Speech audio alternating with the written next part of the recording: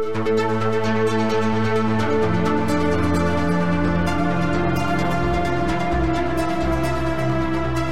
and welcome to another edition of the Sensibly Speaking podcast with your host, Chris Shelton. Hey, everybody. As you can see, we are jumping right into part 2 of my interview with Katherine Olson, who is a former Sea Org member as of about a year ago or so. Almost exactly a year ago. Yeah, you took off. Mm-hmm. Yeah, you were It's going to be a year that I left on June 11th.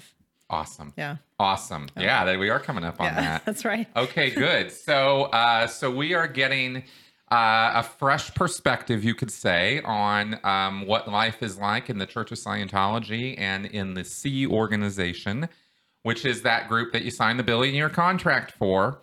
Now, we did a part 1 on this and posted it last week, and we went for almost 3 hours. We were really, when you tell somebody's full story, there's a lot to tell, right? And in all fairness, when I was interviewed myself and I sat down and told my entire story beginning to end, it was 12 hours of video. So, oh, wow. Yeah. I mean, when I really went into detail, right? So it's understandable that these things take a little bit of time. I wanted to address a couple things from part 1 just to kind of throw out there that, the sort of casual conversational tone of our first part was by design. I purposefully was not interrupting Katherine as often as I maybe used to when I was interviewing people, because I wanted to kind of have it be more of a free flow thing, but I understand. See, I also did that because I thought that my audience was already super familiar with all the terminology and language and concepts of Scientology, because I've covered it so many times over the years in so many different formats. But that's my bad. I need to recognize that I got new viewers coming all the time, and it's on us to explain what we're talking about. Yeah. So we do need to do that. And unfortunately, Scientology as a topic or subject is an incredibly language intensive. There's a thing called loaded language. And it's one of the control mechanisms or characteristics of a thought reform or a high control culty kind of situation. Is they mess with the language. They redefine words, they redefine terms, they come up with new ones. There's a shitload of acronyms and slanguage, and because a cult, let's all remember, is a culture. That's where it comes from. Yeah. And cultures are defined by their mannerisms, language, customs, dress, right? That's what makes a culture. It's a bunch of people who, this is how we all get along. And this is how we understand each other. And so Scientology is its own little bubble world. And there's a ton of language. And one of the challenges in leaving Scientology is actually getting used to not using that language. But sometimes in the course of talking about Scientology and what we experienced in it, we have to use the language. There's just no other way around it. Especially if you're talking to someone who is in for a long time. Exactly. There's only one way to explain something. Well, there's probably more than one way to explain something, but the easiest way to explain it is to use the terms and exactly. Whatever, yeah. And when you were referring to things like statev, right? Statistical evolution. You're like, what's an evolution? Exactly, right? And of course, it's a military term. Hubbard borrowed it from the Navy, but it's a progression of events that lead to a specific end result, right? In terms of how we used it. And the statev, it was every Thursday, every week. It was, getting all the statistics in from all over the world, because that was part of your job for a good long time, right? So we talk about stuff like that. Kind of no other way to get around that. We got to have to name it what it is, right? But it's not on you to just figure all this stuff out. We will try to do better to define these things as we're going. Without, doing it while at the same time doing our best to not try to make this, audiobook index, right, or glossary or something, right? We're trying to tell a story here. So that all being said, we will try to show more care in that. And otherwise, I'm going to say that this is her story told by her. I will ask questions to clarify or whatever, but I'm not trying to dig up necessarily here at this go round every single little bit, because as you might notice, Catherine's local and we can always have her That's back. right. So, telling a story is not necessarily the be all end all. There are lots of things that we can do in terms of future content to focus in on certain aspects of this as well. And we have the freedom to do that. So Yeah. that all being said, I just kind of wanted to intro with all of that to address some of the comments. But welcome back Thank to you. the show. Thank you. Yes. Thank you for having me. Absolutely. And also, I really need to say that it needs to be acknowledged that taking off after 26 years. Yeah, well, it's almost 27 in the Sea Org. Wow. Yeah. Somebody actually corrected me on that Okay. when they heard my video. It's like, wait a second. No, it was 27 years and you were in Scientology for 29 years. Because I started in Scientology in 1992.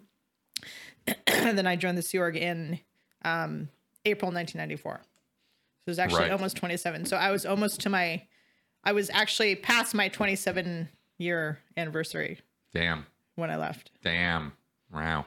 Because I was 8 on staff, 17 in the Sea Org, but if I had to time it, it would go back to when I was 4. But really, you were in way longer than I was in terms of your Sea Org experience, right? And also, one of the other key differences between us is the fact that you didn't necessarily grow up with it, but when you got in, you got in. Yeah, I was in. Yeah, all the way. You dived all the way in, and Yeah. even when and it kind of surprised me. I didn't realize that your mom had left halfway through and was trying to actively get you out. Yeah, she was trying a lot. I found out a lot more once I left. I'll bet. Like what she was doing and stuff. All right, so we need to. We're going to pick it back up with where we left off last time, and you had described what we have come to know through Tony Ortega's reporting and through other things we've also been hearing over the last couple of years. Yeah. This chase wave, this basically massive credit card fraud that was nationwide. Yeah. Here in the United States, and the fact that, and I've got other sources, and so does Tony, of course, in terms of breaking all this down and what it's meant for Scientology kind of internationally, and we've heard some very interesting things. Oh yeah, it was definitely international. It was international. It was definitely international because I wondered about that aspect of it. Because when they sent different projects out, finance projects out, they went all over the place. All over. Yeah. Okay. They went to every single org, every single CLO, everywhere. Excuse me. I wondered about that because we had talked about the fact that Los Angeles Church of Scientology, the Los Angeles org, is the model org, a continental org, the org that is supposed to be the place that other orgs emulate. Yeah. Right. And orgs being the Scientology moniker for an organization, because they don't call them churches. They are technically churches, but they don't call them that. They call them sometimes orgs. Due to the public, to very new public, or when they're doing some PR thing or whatever, they'll talk about it as a church. But otherwise, no. Exactly. It's always so. And Scientologists don't talk about going down to the church. Scientologists never say the church. No. They always talk about unless the org. They're trying to defend it. If they're trying to defend it, then it's like my church, my religion, my, Exactly. That's the defense. Is that? That's right. Okay. That's right. So that's kind of telling in itself. But this organization is supposed to be this model, and so staff who work for Scientology all over the U.S. and internationally, I guess, have come to Los Angeles over the last, we could say, 8-9 years. There have been various programs and activities that have called staff there to get trained up or apprenticed, was the big word they were using, on how to run an org, how to run a church. And this is the city level churches. This is Denver. This is Milano. This is New York. This is Los Angeles. It's not the Sea Org bases, the big blue buildings and all that. That's Sea Org. Here we're talking about the city level churches, and Los Angeles represents the ultimate in what those are supposed to look like. Well, until they engage in massive credit card fraud, right? Which is what we've uncovered. And there have been a number of people who have, including you, coming out and talking about this in detail, in such detail. Yeah, because I kind of saw it from the inside, but it was very, very inside. Because if you, I was thinking about this the other day. If you talk about like Scientology being a bubble world, and then you go into the further bubble, which is the Sea Org, and then you go into the further bubble, which is management. Yep. So you're like a bubble within like 5 bubbles. Exactly. Or at least 3. No, very much Yeah. so. Very much so. And this speaks to the, sort of the information control, the sort of siloed kind of thing that goes on in these groups. And believe me, folks, it's not just Scientology that operates this way. You are going to find, if you dig into the details of the Jehovah's Witnesses, the Mormons, the Moonies, any of these kind of infamous cultic groups that have been around for years and years, you're going to find all kinds of nefarious and criminal kinds of activity going on that are kept, under wraps, that are kept under, because it's criminal, right? So the more people who know, the worse things get. Right. And this, unfortunately, was a criminal activity that just was propagating all over the place in the world of Scientology fairly recently. Mm-hmm. And this is history repeating itself with Scientology. This is far from the first time that there's been gross financial irregularities, as they call them. We call them crimes. They call them financial irregularities. Language, right? Phrasing. But it's all about that. So we were going into the details about that. You had laid out how people were getting, there were false loan applications or fraudulent applications or efforts. There were also, I've been emailed and told verbally by a couple other folks that there was all kinds of shenanigans being pulled here. Not only was Chase as a company being defrauded by Scientology with false applications, and apparently Navy Credit and a few other places, but they were also arranging where Scientologists would cover other Scientologists. Right. Yeah, that was a big thing. Right? And this was called bridging. Yeah. That's right. This was the latest term for it. There used to be other terms for it. But this idea of covering for a person like, okay, I put in for $30,000 worth of credit. I'm waiting for the applications to be approved. I've already been approved for 10 or 20 or whatever. So it's absolutely positively going to go through. And the salesperson wants the money now. Right. So I got an idea. Let's get Joe to front you the money. And when the money comes in on your new credit line, you'll pay him back. Right. Yeah. And then the money doesn't come in. Right. But and then another thing they were doing is they were redging money from public, like massive amounts of money from public, just as like sort of a donation to the org. It wasn't under, and I got this from someone, from a former missionaire, right? Yeah, tell me. So what she said was they were redging public to pay the org, but it wasn't IAS, it wasn't for a specific service, it wasn't IDOR fund. They were just redging money, and then they would take it and they'd kind of have that in like a pot or like however they did it. I don't know what account or what they put it under. They somehow put it under something in the finance system, right? I don't remember. I think it was like an advance payment. Oh, special income. That's there we what go. It was. It was special income. Right. So then what they would do is they would use that to put staff onto various services so that they could count the hours of the VSD or whatever from those services instead of getting public onto more services. And she told me this because she was she was a missionaire in one of the orgs in Australia. Okay. And it was like a protracted project mission, whatever. So she was there for a really long time. So then it was like, oh, do you want to go in session?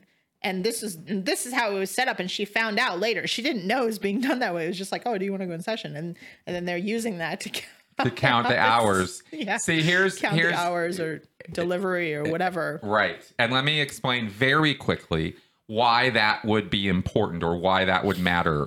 Why does it have to be that the staff can't go in session until somebody's paying money to some blank check, basically, okay, well, here's this money and we're just going to put it in this special pot, is because the statistics, the measurement of the success of a Scientology organization is its statistics. and it keeps hundreds of them. Every single Scientology organization. This is how demand is created and pressure is put on the staff, is those statistics numerically every week need to be going up. You need to be producing more this week than you were last week.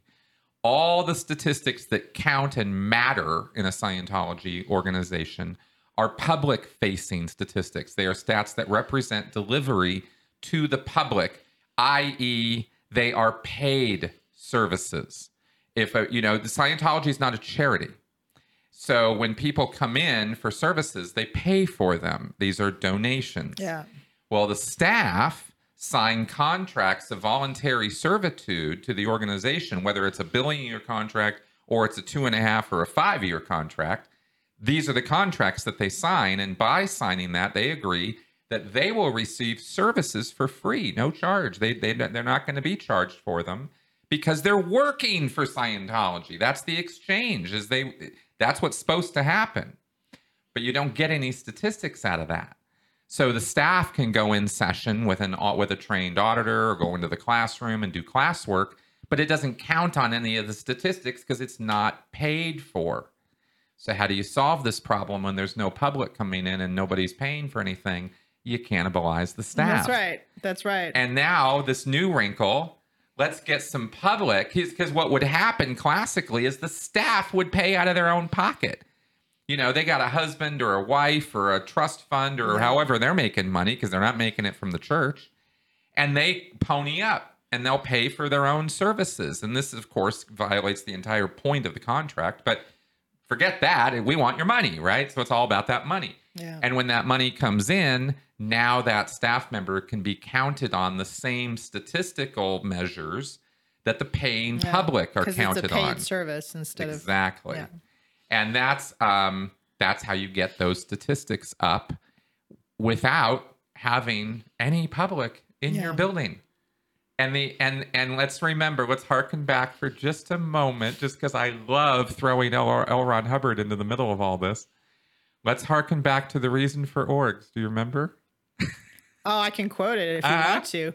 What is it? It's the only reason orgs exist is to sell and deliver materials and service to the public, and get in public to sell and deliver too. That's right. The object is totally free beings. Yeah, that's right. That's right. That part. Then we memorized this. How did I know she was going to know that? Because we would chant it, right? Over and over and over again. The only reason orgs exist is to get in public. And yet, when the stats are going up and the money's coming in, who cares?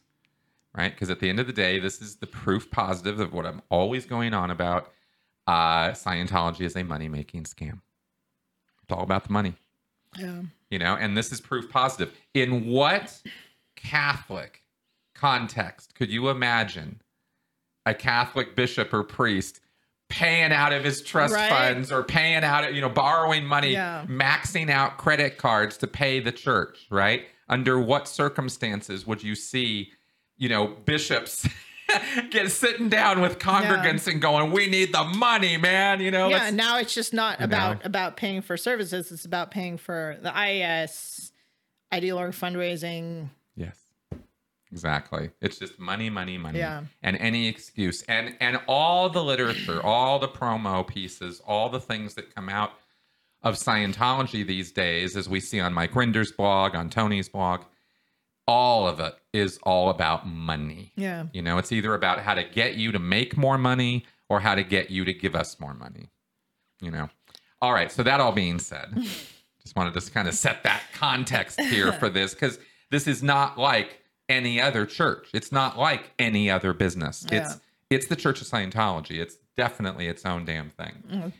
And this rapaciousness, this sort of vulture culture, was the term Mike came up with that I love. Vulture culture is very much alive and well in Scientology to this day. Yeah. And you're testifying to that. So please continue. Good. So that was the whole Chase Wave financial. Okay, and that was going on. There was different aspects of that going on for months. There was like I said, and this was up until 2019 that this kind of blew up. It started in 2019, right at the beginning of 2019. It was like February 2019 when that started, and it just went.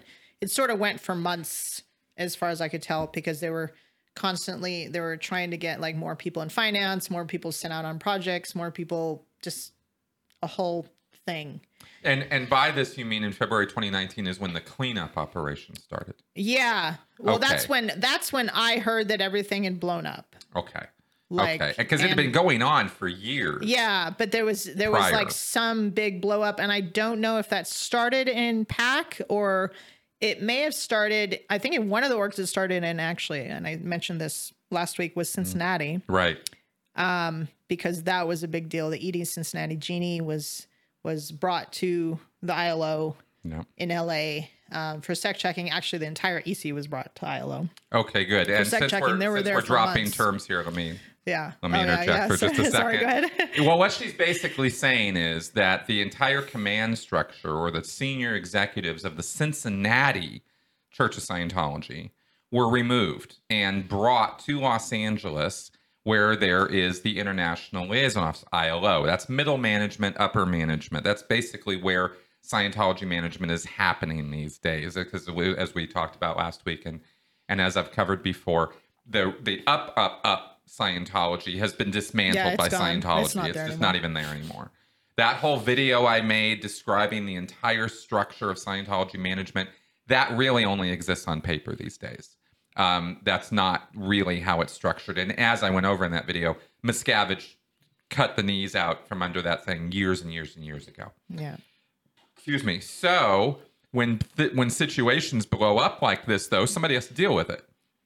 The people who deal with it are the people who are left in that middle management area, who are basically charged with running Scientology internationally now. At Miscavige's direction, or RTC's direction, or whatever directions they get from mucky mucks. So here, right, this big blow up happened. Now we know or have heard that Miscavige maybe saw this in Los Angeles, but we also have word from you and from others that perhaps this started in Cincinnati with an inspection. I think that was one of the places it started, just due to the fact that was those executives from the org were brought there, and they were there for months. Like I was still the deputy chief steward, which meant I was running the kitchen, the galley, and they were working for me for months. Wow. So not Jeannie. Jeannie was like her own thing. And she actually, it was kind of weird because she got treated like kind of good, like she was a guest, but yet she was being suck checked, and it was all very like odd. I'll bet. So, and then she ended up leaving. Her and her son left and got routed out. And like they couldn't even be, I think that they couldn't even be in Cincinnati anymore. Like they couldn't even be in the org anymore. That would make sense to me. Yeah. Given my treatment.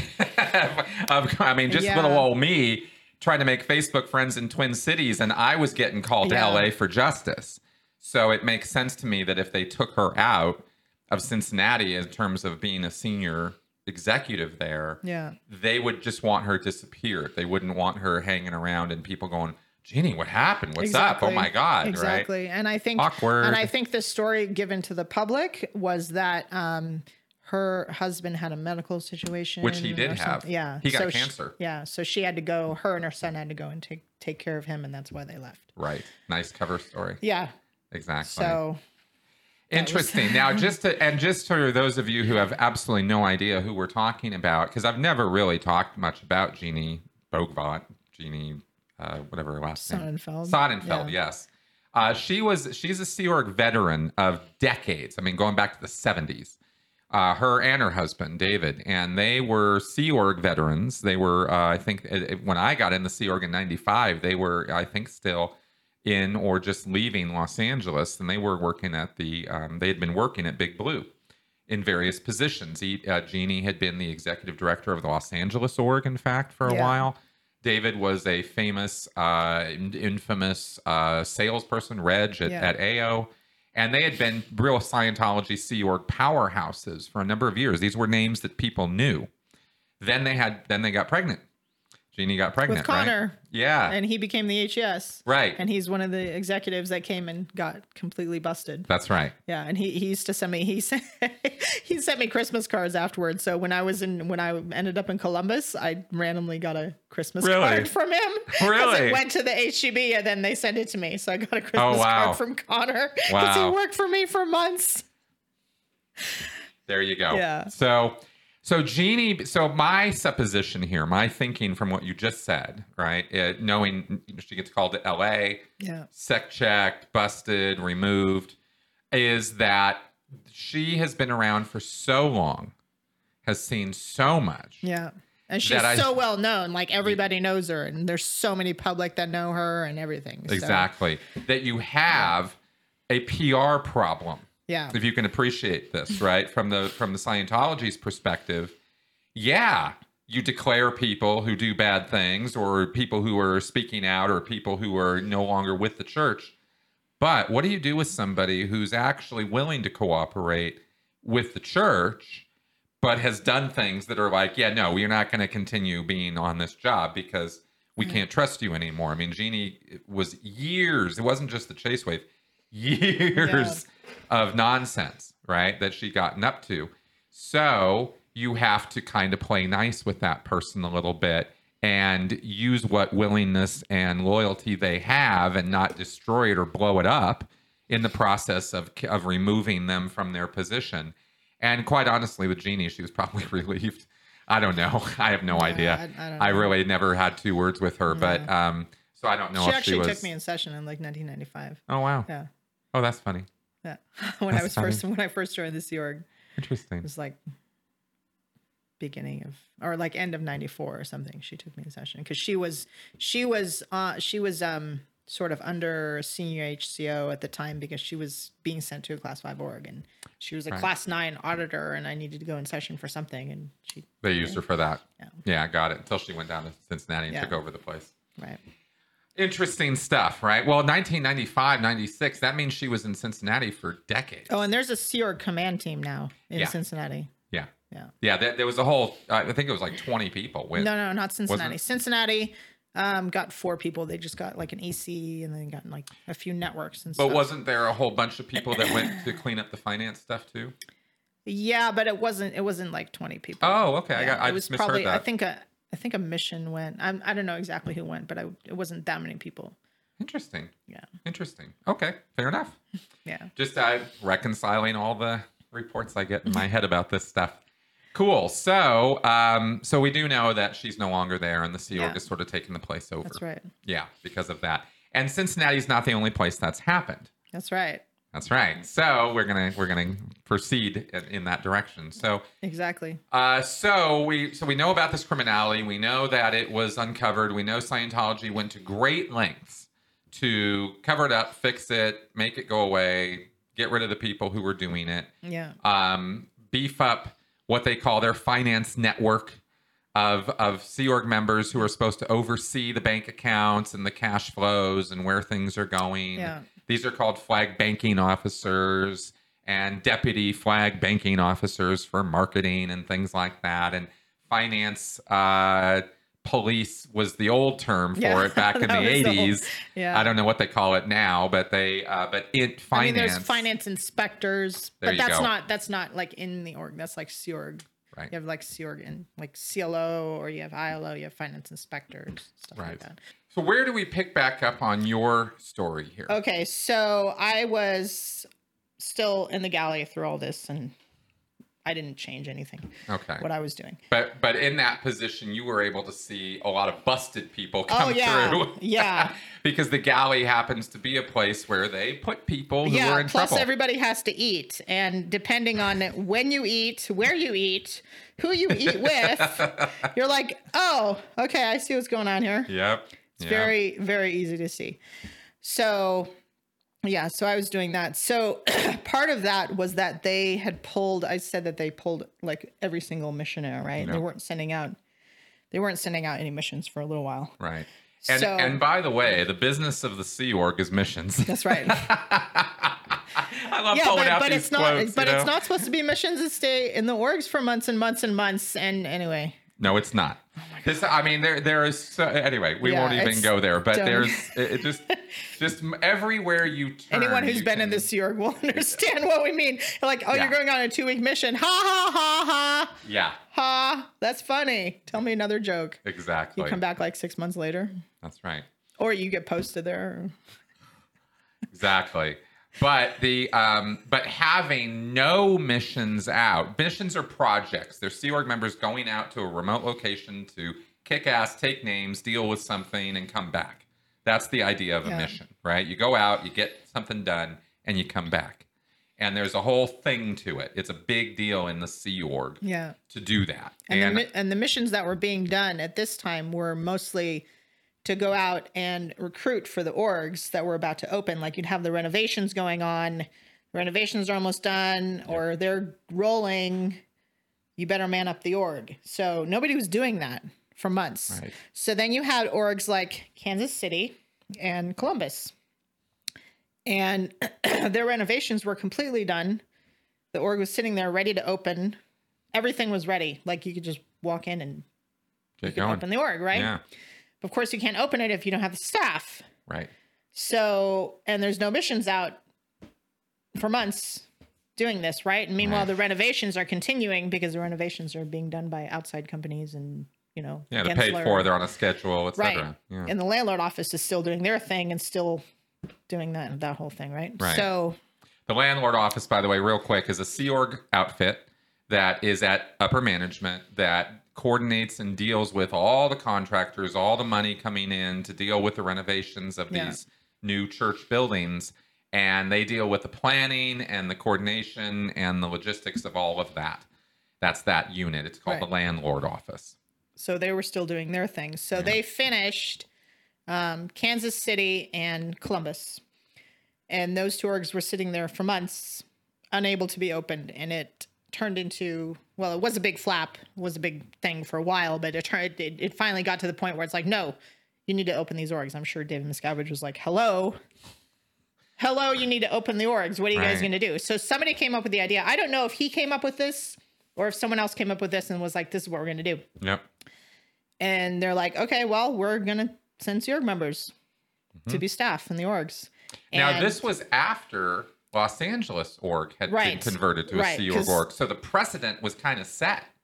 Yeah, it was. But this was like a whole different thing because those two orgs did not turn into Sea Org orgs. Like, they were still class 5. Like, and LA is still class 5, and it's meant to stay with Sea Org members. These two orgs are not meant to have Sea Org members for like the rest of eternity. Got it. Although once you get there, you're like, yeah, right. We're gonna be here for 6 months. It's like, it's kind of right. Like, where, like, if you think you are gonna somehow get staff, what are you gonna do? You're gonna take all the public and you're gonna put them on staff, and then you don't have any public left because not enough people are coming in. There's like a trickle of new people coming in. So then what do you do? Well, actually, give us a little heads up because you actually went there. Yeah. How many active public were there in Columbus? Oh, in Columbus, less than 100. Right. Yeah. Twin Cities was 119. Yeah. I mean, I have the list, right? So, I'm sure. So this is, and that was after I was running around doing recoveries for and that number I gave you was after there was a whole, all the Sea Org members were there. Yep. Contacting people, getting more people in, doing more than any of the class 5 people would do because it was just, we were full time and we didn't have all the concerns that class 5 staff had of, they have another job, they have kids, they have this and that, and they have a life, and then they're trying to be on staff, which is very hard to do. I did it for a little while when I was in Portland, and that was interesting. Yep. So it started with Kansas City. They got about 50 people. It was like 40. It was between like 40 and 50 people. And they took them from PAC and ILO, basically, between PAC and ILO. They just pulled people and put them into training for a little bit and then sent them out, right? Yeah. That was done really fast. That was done within like a couple weeks or something of it like starting to be a thing. Then everybody was gone. So then after that, and Kansas City is in a little bit better shape than Columbus was. They had more Class 5 staff already. Mm-hmm. So, Do you remember about how many, give or take? I think probably between like 40 or 50, because they ended up with probably about 100 staff or something like that. Yeah. Okay. Yeah, they were in a little bit better shape. So the Sea Org did go into Kansas City, but they were bolstering a scene that was already had some people there. Exactly. So I think it was. Did they about take 40 over the people. org, run the command structure of it when they came in? Yeah, definitely. Like the ED was a Sea Org ED, and I think the idea was that the current executives were put like under them to apprentice, and then they were supposed to be sent for training later or something like that. Okay. Yeah. Okay.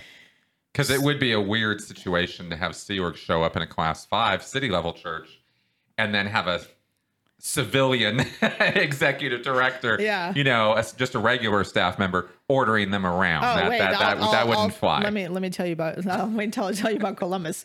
Okay, so then Columbus had like probably less than 10 staff or something. So Columbus was a major. Oh my God, so many people were needed for Columbus. Mm-hmm. And so here I am working in the galley, and I basically get told like, it was like a Friday. Yeah, it was a Friday morning or Thursday morning or something. No, it was a Friday morning. I get told with a few other people, we get pulled in this like conference room with the COCMO. She's like, you guys are going to Columbus. And I was one of the people that was told. I was like, I'm going to Columbus? Excuse me? Are you sure? Right. Because you're food service. Yeah. And I'd been on that post for 12 years. Right. And I was supposed to leave within like 3 days. And I'm like, I don't have a replacement. I don't have like, what? Right. So then there was like 2 people that were given to replace me, and they're gone now, but whatever. I mean, they didn't last. Remember Jamie Royce? I remember the name. He was actually my replacement. He was one of the missionaries. He got busted from being a missionary. And so he was running around in that status. And I was like, okay, you're going to replace her so she can go to Columbus. Got it. So they were sort of doing a little bit of a big presto changeo with the people coming in who were all ethics particles or justice babies or whatever. And okay, now we're going to use them to replace out you fresh, good, ethical people who can go do the job and get it done properly. Yeah, and I'm only using these sort of like goofy descriptions because this is kind of how they think about it in that world. Yeah. So, okay. So they're trading you out. Yeah. So now just a question real fast, because I just want to kind of highlight what I suspect is what's going on here.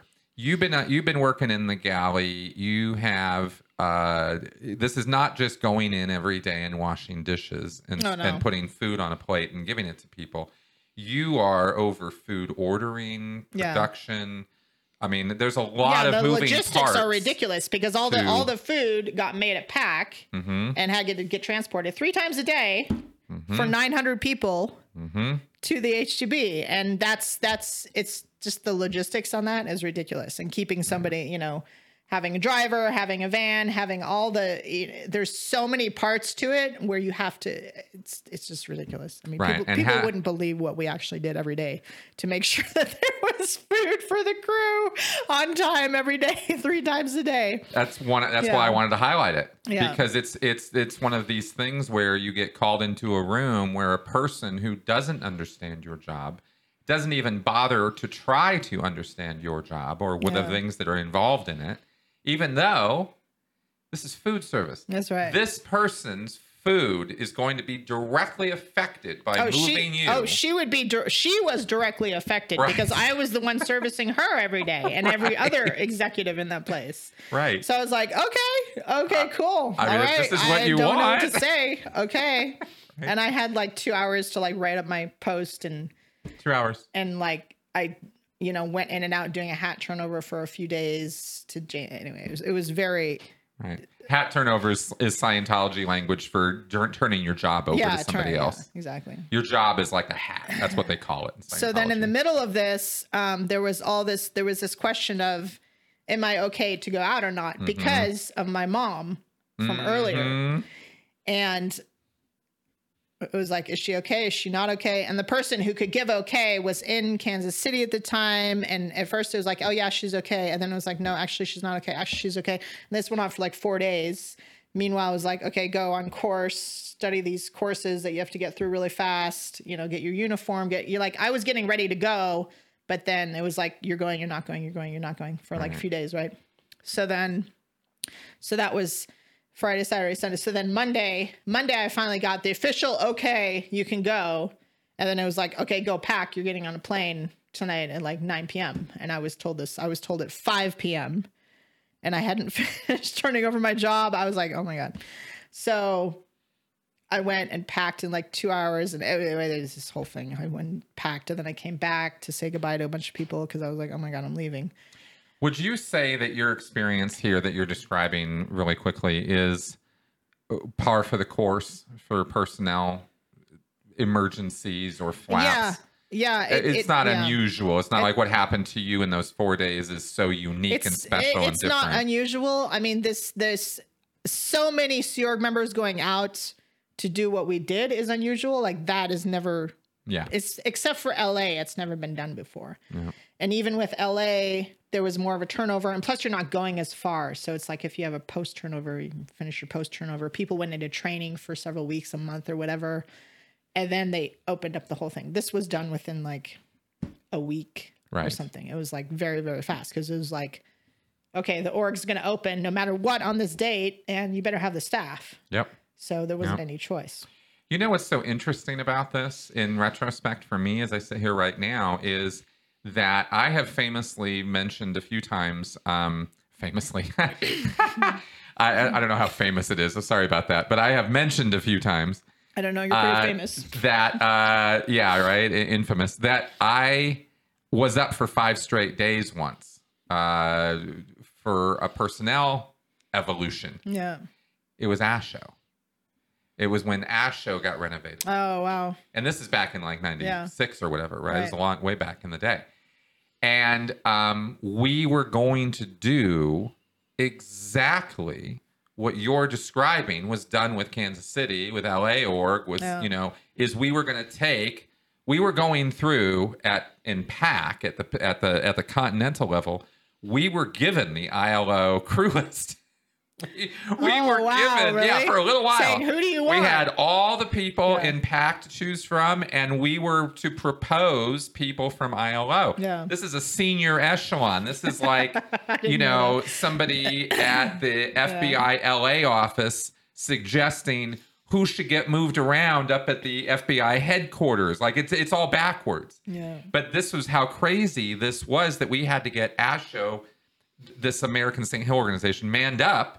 And we had a week, because it had been renovated and it was going to be open. And I only comment on this because it's an earlier version of this whole craziness that has been going on more recently. But you know what happened after 5 days is the whole thing got canceled. We were all told go to bed because after 5 days of torture, vitamin shots and personnel files and desks of paperwork and all this crap we were going through, they were like, yeah, it was a little bit, we were all having a little bit, like somehow the word came down that it was sort of like we were all having a kind of really an incredible moment of stupidity, thinking that this is how we would go about manning up one of our orgs, would be to just like rip off all these people from everywhere. And this is in the 90s that this happened, and gets canceled as this big and we all breathed a big collective sigh of relief because we all thought it was absolutely insane. Yeah. It violated every single policy letter Hubbard ever wrote about how to deal with personnel. And so the whole thing got canceled. And it's interesting and funny to me that to literally see the de-evolution of this, that now that's par for the course. Now that's just routine. Back in the 90s, it was so insane of an idea that we all came to our collective senses and went, what? That was crazy. Good thing we didn't do that. I mean, they did the same thing to like start manning up the finance network. It was like people were taken from, like my junior was taken, no replacement. It was like, oh, actually, you don't need this person. I'm like, excuse me?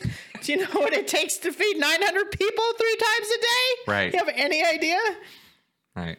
And they don't. No. They don't. And they don't want to know, because if they do, then they have to reconsider ripping your junior off, right? And so as long as they kind of don't know, as long as they have food in front of them, they're exactly. If the food's not there, maybe they'll notice, but probably not. That's right. They'll just go to the canteen and go buy It's just exactly. Well, we went to the canteen a lot anyway, but yeah. Right. So interesting, just kind of interesting to me how things devolved. Yeah, is really what I'm kind of saying here. Is things really have gotten so stupidly dumb in that world. Totally. So yeah, rip off is the order of the day. Yeah. You know, and it used to be at least you'd have to try to have some semblance of a replacement, but you know, with this numbers, that's impossible.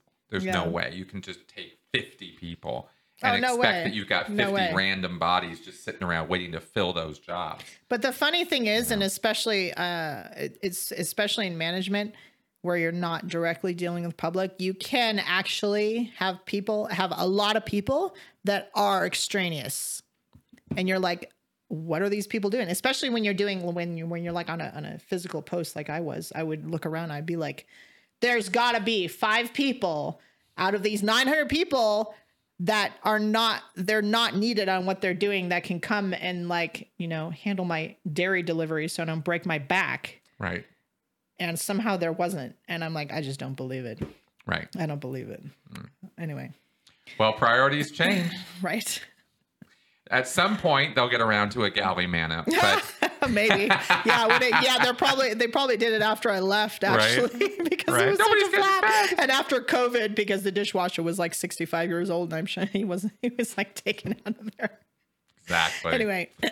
Well, please continue. So that you get was sent October. off. Yeah, that was end of October 2019. Okay. That's when I went. And basically everybody that went within like a couple week period. Okay.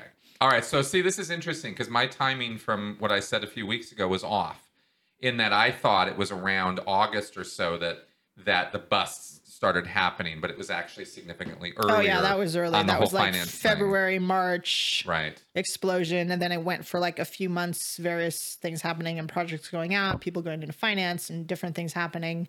And then, actually they took for Kansas City and also for Columbus, they actually took a lot of these busted missionaires and were like, okay, go to Kansas City and make good. Go be staff in Kansas City, go be staff in Columbus. Right. Like the senior INR international ended up in Columbus as a reg. Wow. And he actually, actually he wasn't. No, I'm sorry. He was an auditor because he was OT5. He was an auditor, but I say a reg because he was regging most of the money for the org. Right. So, exactly. Yeah. So basically it would be like taking your inspector general in the government, you know, like a high level ethics justice person, and making him a salesperson, you know, at a city level operation. That's right. Right. Go make good. Yeah. Go prove your worth. That was a lot of the staff, actually. Okay. That ended up. That kind of a thing. And then there's just other random people. Like I was sort of random. I wasn't like in trouble or anything. It was just like, oh, okay, we'll send you out. Go have some fun in a class 5 org. I'm like, okay, cool. And wow. And I actually was pretty excited to go out at the time because I'd been in LA for so long. I hated LA. I was so sick of LA. I'm just like, I want to do something different. Plus, I was starting to get burnt out from working in the galley. I had back problems. I probably should have several times over the year. I probably should have actually ended up in the ER for back issues. Oh wow, neck issues. That bad. Yeah. Like once, I think it was 2011. Yeah, it was like 2011. I was in bed for 4 days. I could not get out of bed for 4 days. And this is kind of the ironic thing is that I lived with the medical liaison officer. She was my roommate. She was one of my roommates. And so I was in bed for 4 days and she didn't really do anything about it. And my senior got so upset that she called a chiropractor and got the chiropractor to come to the birthing to my room to give me an adjustment because I was in such pain and I could hardly move. Wow. And then when the MLO came home that night, she was yelling at me. She was like, you have no idea how expensive that is and blah, blah, blah. Anyway, little tiny Italian girl. What was her name? Stefania. Huh. Stefania, I forget her last name, Starteri or something. Yeah, she was the MLO on the RPF. Yeah. Oh, really? That I was on. Yeah. Yeah. So it was funny. That's funny to me. She didn't do anything. She didn't do anything Wow. to help me, and she had a cow on me. Of course she did. Because it cost so much money to have a chiropractor come in, and meanwhile I couldn't get out of bed. It was Right. I literally couldn't get out of now bed. You're aware of the fact now that this is an organization that is sitting on a couple $2 billion in reserves, right?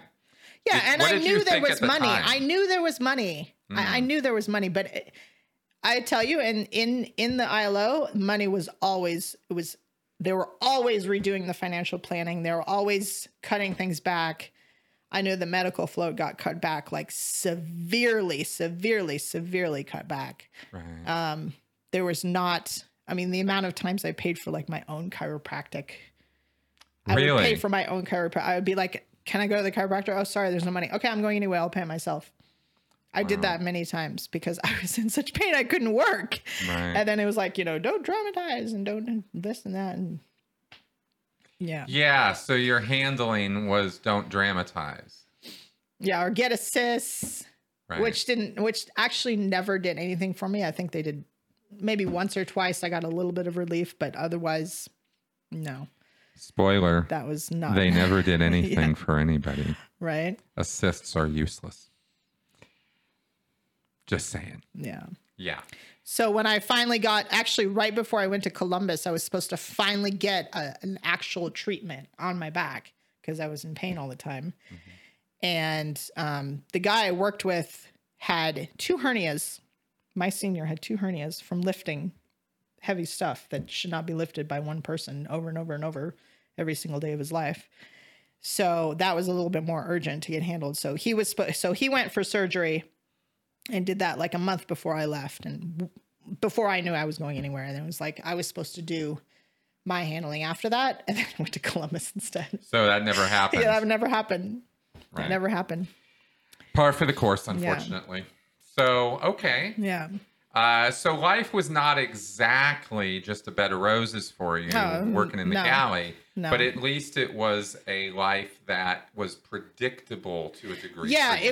it was to a degree predictable, and it was to a large degree very controllable. Like I was in control of things, and I didn't have a lot of people coming in and giving me stupid orders and whatever. Right.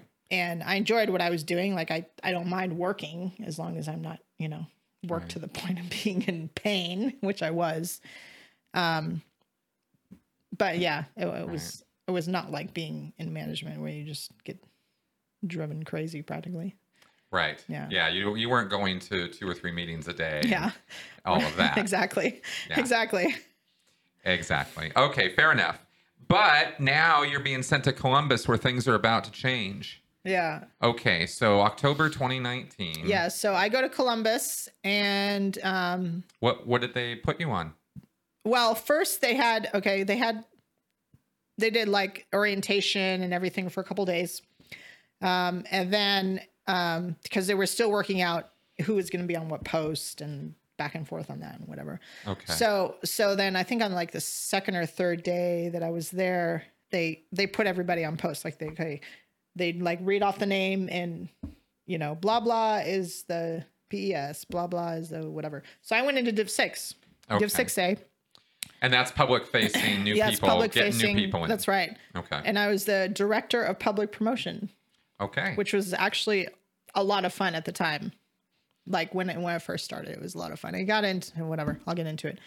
But so I was on that and then the org opened, I think within like less than 2 weeks, the org opened. Of you arriving there. Yeah. Okay. Now in your arrival there, I guess you guys got uniformed with the staff uniforms and all that. You got fitted for that. Where were you staying? They rented apartments in this. It was actually like a 5-minute drive from the org. It was actually nice apartments. Okay. Not bad at all. It was like the nicest place I've ever lived in the Sea Org because they couldn't do this thing that they do in the Sea Org berthing of shoving like 9 people in a room. Oh, by the way, so backing up one anecdote from regarding berthing in I don't know, 2017 or something, 2016, something like that. So the entire CMO was living in the Bronson building, which is the birthing housing for the Sea Org members in CC, Celebrity Center International. So the CMO was living in there, right? Yep. So within 12 hours, somebody said, I'm sure it was David Miscavige, said, I want the CMO out of the Bronson, out of that building. They need to get out right now. So overnight, literally overnight, the entirety of the CMO moved into the Anthony building. Yeah. Oh, wow. And I helped on that. And the AB kind of sucks. Oh, yeah, it totally sucks. See, the Bronson building is right across the street from the building you guys could look up called Celebrity Center International. It's this beautiful old hotel building that was renovated. And they have this building right across the way that's an old apartment complex. But it's fully renovated, actually. And it's renovated. It's that's right. Really nice, yeah. And so that's why the CMO are there, because it's a nice place to live. I think there's even a pool there. Anyway, it's a nice place. But yeah, so they're all out of there because of some arbitrary order. Right. And they get sent to a building that is probably one of the worst buildings, at least when I left it was. Yeah, plus it wasn't like there was rooms for 50 people. Right. Like somebody had to work out where all these people were going to be shoved into. And my room actually it was a 6-person dorm, and I ended up with 10 people in there. And the beds were literally like, there was 2 beds that were together like this because there was no space. Wow. So that it was kind of nice to go from that to get the hell out of there. Columbus in an actual apartment and only live with 3 other people, because legally, like per the lease agreement and everything, they could only have 4 people. Yep. Per apartment, which was great. We loved it. Yeah. We had our little living room and kitchen and everything, and we only had to share a room with 1 person. Oh my God, instead of 9. Right. So were any married couples sent out? Yeah. Oh yeah, definitely. Okay. Definitely. I'm just curious. But it was most of it was like the couple would be sent. It wasn't just like one or the other person. I think they weren't splitting up couples too much. Yeah, I think there was one that was gonna be, and then she refused, and that was a whole whatever. That was a whole thing. Interesting. Yeah. So then the org opened beginning of November, and we basically got to work as Class 5 staff, and everybody had their posts, and it was kind of cool because everybody was starting at the same time in a new org, and you had like it was like, everybody was sort of thrown together, but whoever did like the posting actually thought it through pretty well. And we're doing pretty good. We're doing all sorts of stuff. And then, now, like, what is that? What kind of things were you doing on a regular basis? What I was doing is I was doing, I don't know, you probably want to explain this a little bit better, but about the non-existence campaign. The promo campaigns. Yeah. So the mission, there was a mission that was there that was putting all the staff there, and they were getting that campaign going, and then it was given over to me to do. So I was the media liaison, newspaper, TV. I did all of that. Okay. Was there actually TV? Yeah. There was TV ads. You got some TV spots. Yeah, we did some TV ads. Wow. There was actually a TV station right across the street from the org. Oh. And we worked with a guy who's totally he totally was into it. And yeah. Well, what happens is when a new ideal org opens, they're given a set amount of money, or there's usually a fund of, okay, this is for your promotion to get the word out. You've opened. You're like here, Scientology. $200,000 or something. Yeah, something like that. It's an amount, and you have some kind of market research done, supposedly. Supposedly, yeah. Yeah, supposedly. It's a pretty big supposed, because in Twin Cities it was a joke, and I know in Vegas it was a bit of a joke too. So I know that the market research is not really like pro level stuff. Yeah. But you get a message. You get some kind of messaging or some kind of imaging, branding that you're supposed to use in this campaign to let people know you're there. We're open. We're here. We're Scientology. We're here to help. Whatever the message is for the local area, and you were the one administering that. You get a video. You get to put on TV. You get like a short TV ad that introduces the org and tells people to come in. You get radio spots, like pre pre-made radio spots. Yeah. You don't have to make them or anything. You just organize to get them.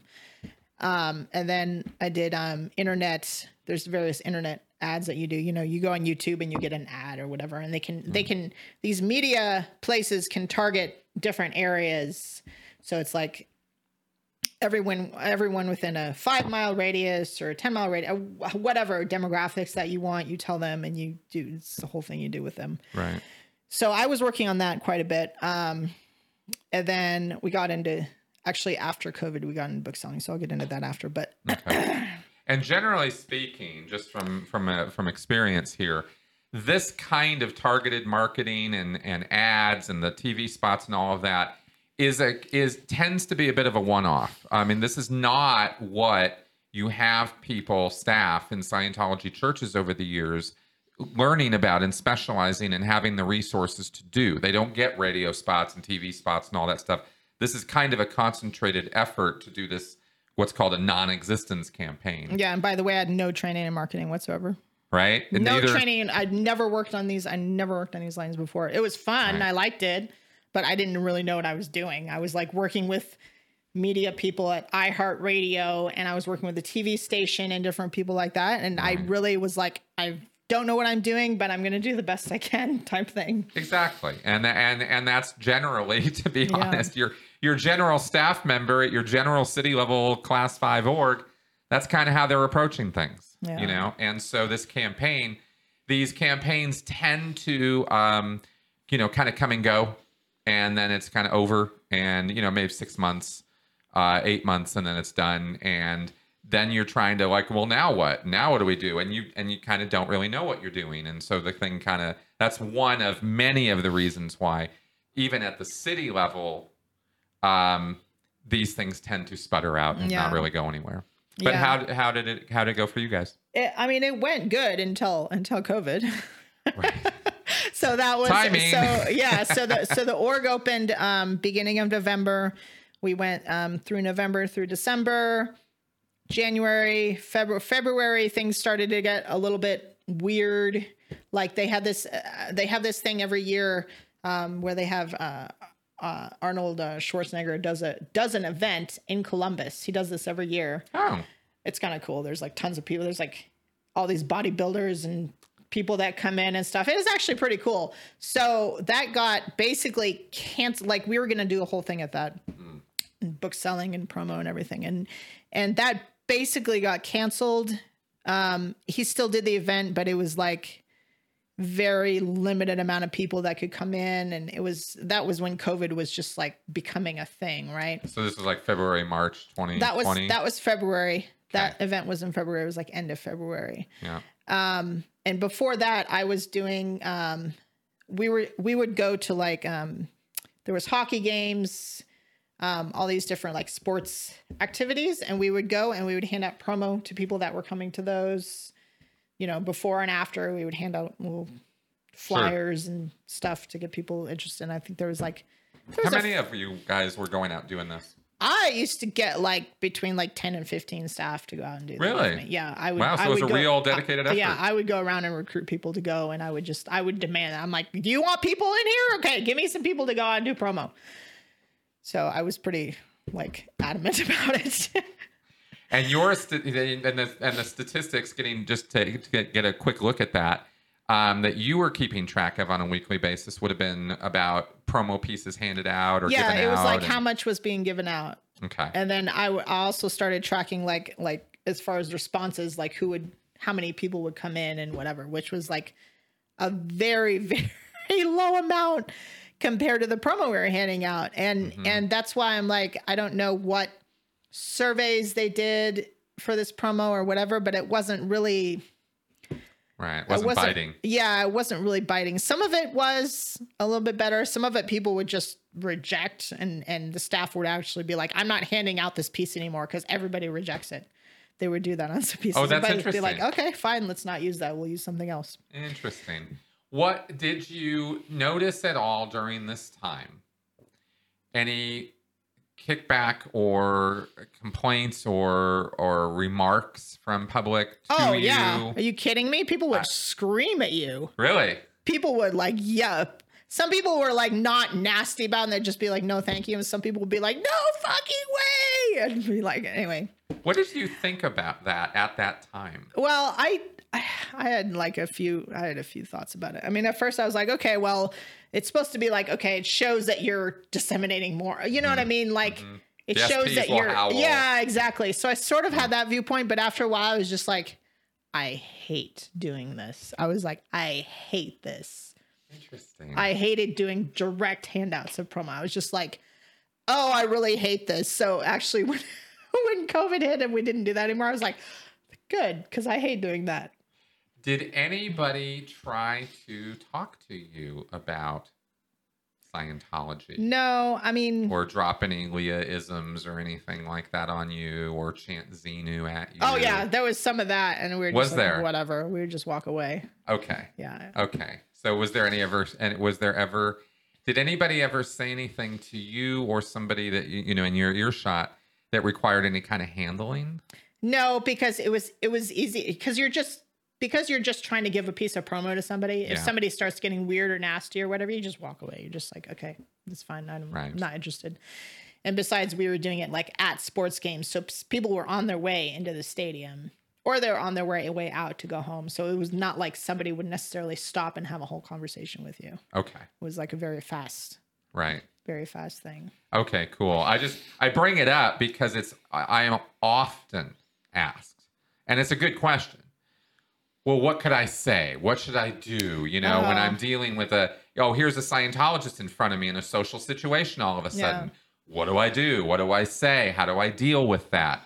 And I've always said, well, the one thing you definitely should not be doing is chanting Xenu at them. Yeah, right? Or being nasty in any way. It doesn't get you anywhere. The person will just walk away. Right. It doesn't accomplish anything except to just upset somebody. I was like, even now, I wouldn't go and like say nasty things to like, what's the point? Right. What's the point? You're not going to get through to somebody that way. That's not how anyone got through to me. Exactly. Except to make me be like, oh, I don't want to really do this anymore because I don't want to deal with these jerks. Exactly. Exactly. Well, because people are curious about this, and like I said, it comes up often. Yeah. I'm curious, and you don't necessarily have to have some pat answer to this. I'm just curious. Did, you know, at that time, in your frame of mind, now you were a Sea Org member dressed as a Class 5 staff member, so a little bit more level of dedication and commitment than your regular staff member. Yeah. But being in that position, being at the city level, interacting with the public the way that you were, having the job you were having, you were pretty much in a kind of a Class 5 kind of mindset. Could somebody have done something or said something to you at that time that would have, even after all the experiences you'd had, that would have made you do a double take or think twice, or maybe if I was by myself. Yes. If I was with any other staff, no. Right. Because you don't know how dedicated, you don't really know where those other people are at, and people kind of, you know, watch out for each other and whatever. So if you're with somebody, no. If you're not with anybody, you're a little bit more approachable. Mm-hmm. Mm-hmm. At that point, I would have just walked away and not really been interested, but been like, oh, this is just some weirdo. And I would have been, no, just, that's okay. I don't want to talk to you type thing. Right. So you're still pretty closed off on that. Yeah. Got it. But it really got me, like, it did get me thinking to the point of like, why are people being so nasty? Right. Why are people so nasty? Right. Like, what is the point? Like, and you know, if you ask about it within the org, it's just like you'd be shown various references on, like, you know, SP characteristics or whatever. Mm-hmm. But I was still just like, this somehow doesn't make sense why people are so nasty. Exactly. Exactly. You know, the thing that drove me to the internet to start with, besides looking up people on skip tracing, was I was trying to figure out why we weren't sharing enough successes and wins online, because all people had was all the bad news. Yeah. And I kept thinking we need to flood them with the good news, which was the strategy back in the early 2000s with that whole FSM online thing and all of that, which failed so miserably. And I came to realize, of course, that the reason for that is because the successes are ridiculous and don't really mean much anyway. But I didn't have any clue what what the truth actually was about it. So I thought, well, we're just not taking advantage of the internet to the level that we should be, is kind of what I was thinking. Yeah. I mean, I had started looking at things online while I was in LA. I started and sort of the way it got started. Really? It was kind of the org's fault, actually, because what happened was, okay, so I had this whole thing with my mom, which I described in the last interview, right? Yeah. So, and she put things about me online, and different people said things about me online. So I was kind of like, well, is there more stuff going online? And so I would check every once in a while with a non-filtered internet, because you could go on your way to the org on your CSP, you get time every day, Sunday morning, you could, people would stop at coffee shops and whatever. It really wasn't a big thing. And you could get non-filtered internet. So Did you have a laptop? Or no, I just had an iPod. Oh, yeah, an iPod. Yeah, okay. iPods are great. iPods are great, by the way. Got it. They'll probably cancel all iPods for Steward members after this interview. I'm really sorry, guys, but yeah, you can use them as phones. They're great. They're fabulous. Got it. So you don't have to have a laptop. You don't have to have a laptop or a yeah. phone. You just have an iPod and you're all set. So technology is wonderful, by the way. Mm-hmm. Anyway, so I just started checking things. Like I would just look up myself, because I want to know, is my mom saying anything else? That was my first thought. I was like, is she saying anything else? And she actually did. Mark Bunker did a whole thing about me in one of these interviews or something. Actually, Mark Headley attended that, which is funny. But he read a whole thing from my mom at one point, and then that was online, and nobody told me about that. I just found it online myself, and I was like, thanks guys for telling me that she did this, because nobody told me. And I knew that they knew, because I knew people were checking. There's like somebody full-time in OSA that checks internet stuff. And he's like pissed off all the time, by the way. He's like in a really bad mood all the time. The poor guy. Yeah. He's like, poor guy. He should just fucking leave. He's literally like, he's messed up physically. He's just not a happy person. I know him personally. One guy. That is so I'm sure there's other people that do it too, but he's like the main guy that knows what's going down. How interesting. Yeah. I bet everybody out here has all kinds of questions for that guy. Mostly around the topic of how the hell do you maintain belief? Exactly. And it makes me wonder if he does, because he's really not a happy person. Wow. He's really just, he's not really nasty, but he seems to always be in a bad mood. And with that job, I could see why. Yeah. I could see why. Right? Interesting. That is an interesting piece of inside baseball there. So, okay, please continue. So you saw this about yourself, though. Yeah. So I would look up things. I just started looking up things about myself. And then when the Stanley website came out. Yep. Actually, somebody from OSA told me to check out the website, because they had different things about people. And it's like, if you want to handle Black PR and whatever, check that out. Right. And you could access that in the org. So I read a bunch of that and I'm like, oh, that's really interesting. Okay, fine. So then we have posited out here that that's exactly what those sites were created for, that the Leah site and the hate sites and all of that are for Scientologists. Yeah. They're not for the general public to read and go, oh, Leah's such a bad person. It's for Scientologists to read and go, oh, Leah's such a bad person. Right. That's what I think too. Yeah. I really do think that. Yeah. But it was interesting because after a couple months of that website starting up, they blocked it in the org. You couldn't get it anymore. Interesting. And I was like, what the fuck? I was like, what? I was mad. I was like, why can't I get this website anymore? And then around the same time, I realized I hadn't seen any Freedom mags for a long time. And I used to always look at the Freedom mags. I'm like, these things are great. And so I asked the Freedom mag editor, who's in OSA. Yeah. I was like, how come we don't see the Freedom mags anymore? They're not being done or what? And he's like, oh, no, they're being done all the time.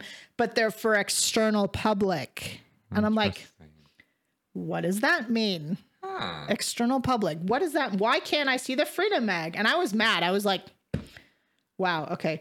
So then I would look up the Stan League stuff, with non-filtered stuff and just see if there was anything new. And obviously, because there was stuff on Mike Rinder, stuff on all these Sea Org high-level Sea executives who left and who are now like speaking up. They didn't want the general Sea Org staff to see that. So, and I kind of puzzled that out for myself. And I was just like, why? Okay, if these people are so bad, wouldn't you want the rest of the Sea Org to know why they're so bad? Mm-hmm. And like, instead of filling in their own information and just wondering about it or whatever, wouldn't you want them to know this? And I'm just like, so they kind of filed away, you know, in the bullpen. Interesting. Interesting. Okay, so then I went to so we left off. There must have been some bad incidents for them to change the policy on that, because it went from open to closed, right? Yeah. So they must have had the intention, like we said, that this would be something for internal PR purposes to handle for people. Yeah. But then somehow that backfired. Or somebody saw it, or maybe David Miscavige saw that anyone could access it and was like, no, I don't want the rest of the Sea Org to know about that. Right, something like that. Mm-hmm. It could have been any number of things, but somehow there was an incident that backfired, I'm sure, that caused that. Yeah. Which is interesting to me. Because I'll tell you one thing. I don't know if we've never talked about this, so I don't know if you have any knowledge about it, but are you aware of the Marty Freedom Mag? Oh, yeah. Okay, that was a backfire, right? I mean, I read that when I was still in. And I don't know that I read it. I think I heard about it. How is it a backfire, though? It's the Posse of Lunatics issue, where they... I didn't see that. It's all about Mike Rinder, Marty Rathbun, and a bunch of Amy Scobie and other people, and they rename them with these crude labels, and like Amy Scobie is the seductress, you know, and this because she's so out 2D, right? Wow. And Tom DeVock is, you know, this guy, and Rathbun is like the beater, the abuser, the whatever, and they position it all this way, and absolutely, positively make the case that beatings were a routine activity at the international base when Marty and Mike were there, and they end up making it out that it's all Marty and Mike's fault. Yeah. Because Miscavige, of course, never knew anything about any of this. Right? Is what's in the mag. Right. But it confirms, it doesn't deny, it confirms over and over again how rife with out ethics and beatings things were in management. Wow. You know, if you really read this thing and you really look at it and go, what the hell is this thing telling me? It's telling me that things are insane there, and kind of confirms rather than denies all these claims that Miscavige is beating on people and the whole and all of that stuff. Like you kind of read between the lines and it's all very clear. And I think that kind of had a backfire effect. It sure as hell did on me. And I read about a bunch of other Scientologists and Sea Org members who read that magazine and were like, what the fuck? Yeah. Right? It was just this, you know, because prior to me reading that and even having gone through a full RPF with other INT staff, the view and the claims about INT management and the gold base were, it's heaven on earth. Yeah. It's heaven on earth. Right. It is the most ideal. Like the ideal place. That's right. Yeah. It was always positioned that way. Right. When you went up, you know, or you went up lines, you were going to heaven. Right. I mean, people even on the RPF wouldn't bitch about it, right? I wanted to go to gold for years. Oh, me too. I was like, I want to go to gold. Yeah. That's cool. I want to go be in City. And you have this idea at the lower levels that every single policy is fully integrated and figured out, and it's all runs like clockwork, and it's this beautiful, beautiful place. And everything couldn't be more on policy and in tech and wonderful. Yeah. And that's how it was always talked about. And you never heard anything bad about it at all. And it was only on the RPF when I would hear little tiny whispered snippets here and there, you know, about the cat fighting, you know, in the CMO, or the this or the that, or Miscavige was on a tear one day. Or you'd hear these little things and be like, wait a minute, what? And then I read this Freedom Mag. Wow. You know, before I've seen all the exposés, I haven't seen the Truth Rundown. I haven't seen all that stuff. I just saw the internal publication. And I was like, what the fuck? Wow. Right. And so that's that backfire effect I'm talking about, where you're putting out a piece to to quench the, fire, to put it out. Yeah. And instead you're throwing gas.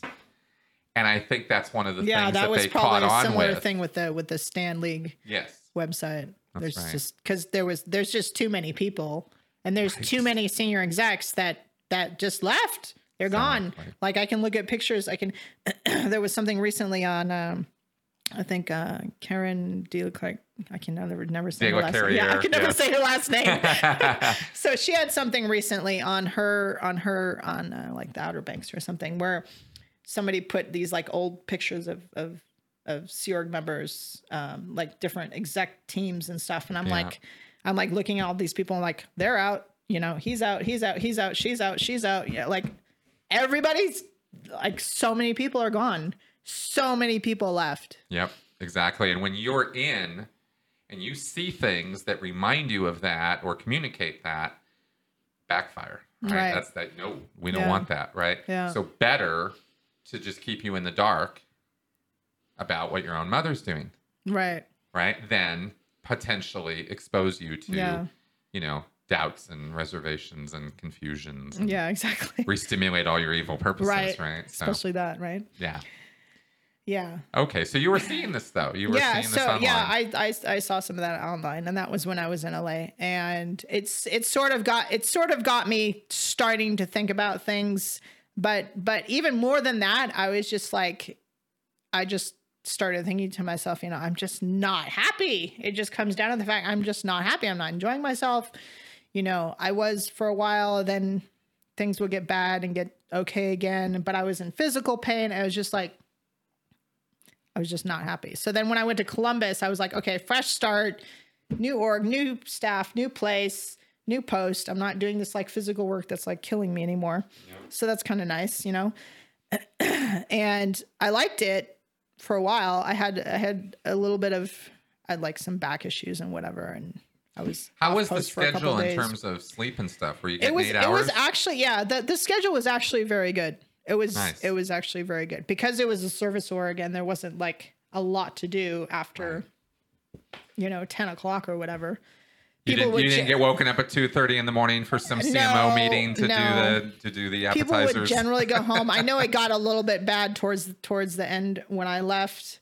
It got a little bit bad. Not for a lot of the staff, but for like the execs would be up figuring things out, or they'd be woken up to do this or that, or there was people being sent to training and things like that being worked out.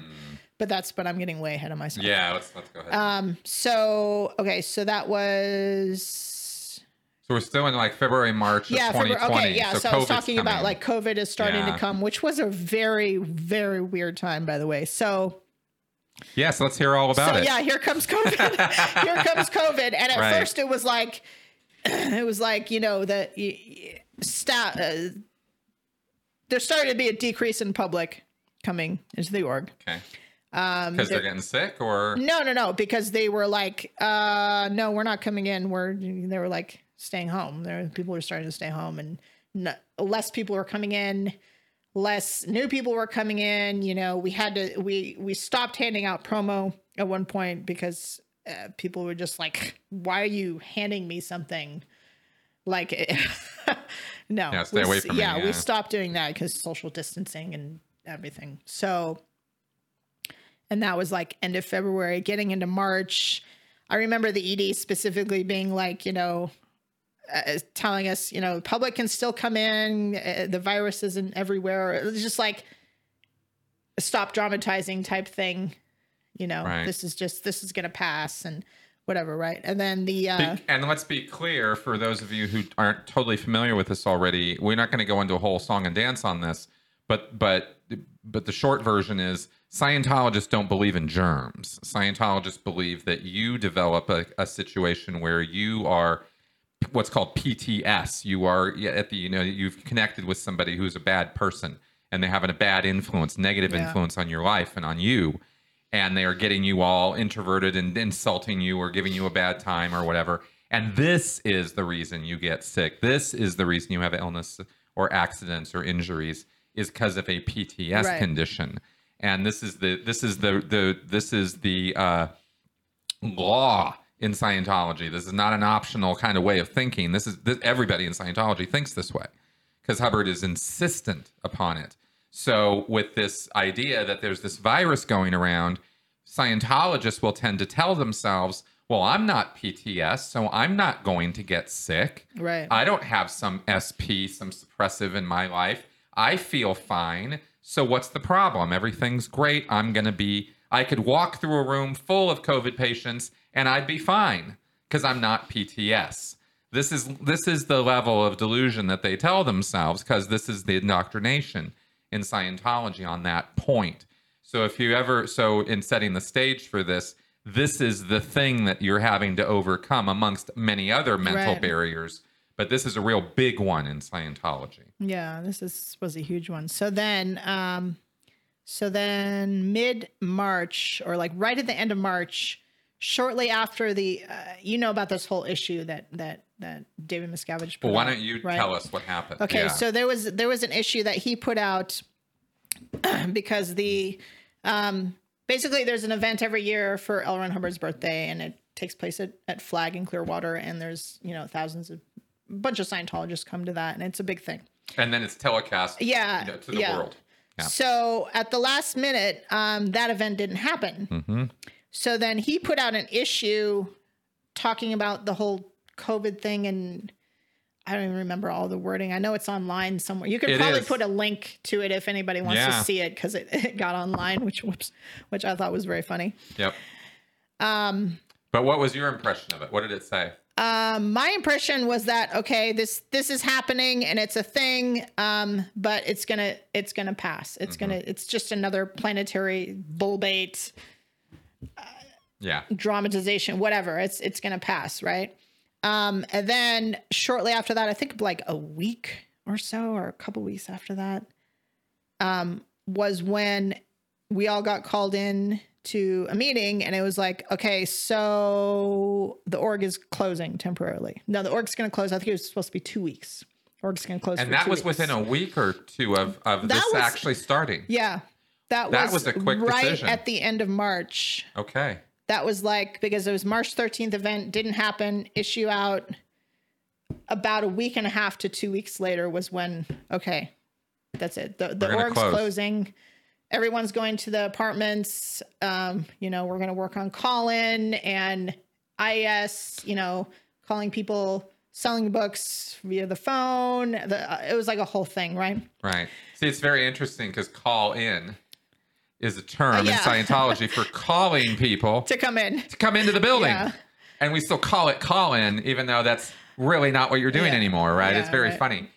Had the protocols yet arrived? No. Okay, we'll get to that. No, okay, the protocols didn't arrive yet. So you're closing the org. Now, so you're orgs closing. Don't close. And I lost many nights of sleep because of that. So what was your guys', because my response would have been, are you fucking kidding me? Yeah, we were like, are you fucking kidding me? We're like, really? Okay, so you might have noticed a quick break there. We had a little costume change. As we go into part 2 of this part 2 podcast, in a completely new day and time here for us, but you guys are getting it all in one feed. So there you go. And here we go. We left off talking about you were out in Columbus, and one fine day in March of 2020, the world changed. That's right. As we all know. And things changed for you in the world of Scientology. So let's just go ahead and pick it right back up from there. Okay, so what happened was we were told that the org was going to close temporarily. Actually, we were told, I think 2 weeks. It's supposed to be 2 weeks that the org closed. 2 weeks we're going to close. Yeah, 2 weeks. 2 weeks max. That must have been shocking news. Yeah, it was totally shocking. Yeah. Everybody was like, huh? Right. I mean, you guys have heard me go on at length about how the measures we would take to keep the doors open of small, struggling, failing orgs through the years. So the principle was always, and it is a Hubbard datum, you don't close orgs, period. So COVID was uprooting, right from the beginning, it was uprooting Scientology. Yeah, because this was all the orgs. This wasn't just us. This was everybody closed. So, and we were told everybody's going to go to the apartments, basically, sell extension courses, still work on, regging income, IAS, service sales, whatever we can do on the phone, book sales, whatever we can do. Right. So we all went to the apartments. Wow. And at first it was, okay, everyone's going to, muster, and you have your little groups, and this group is going to muster in this apartment. And then we're all on a schedule, and we have production, and then we have study and whatever, cleaning and whatever. Right. Right. So that went for like a day or two. And then it was like, no, you're not supposed to go in other people's apartments. Right.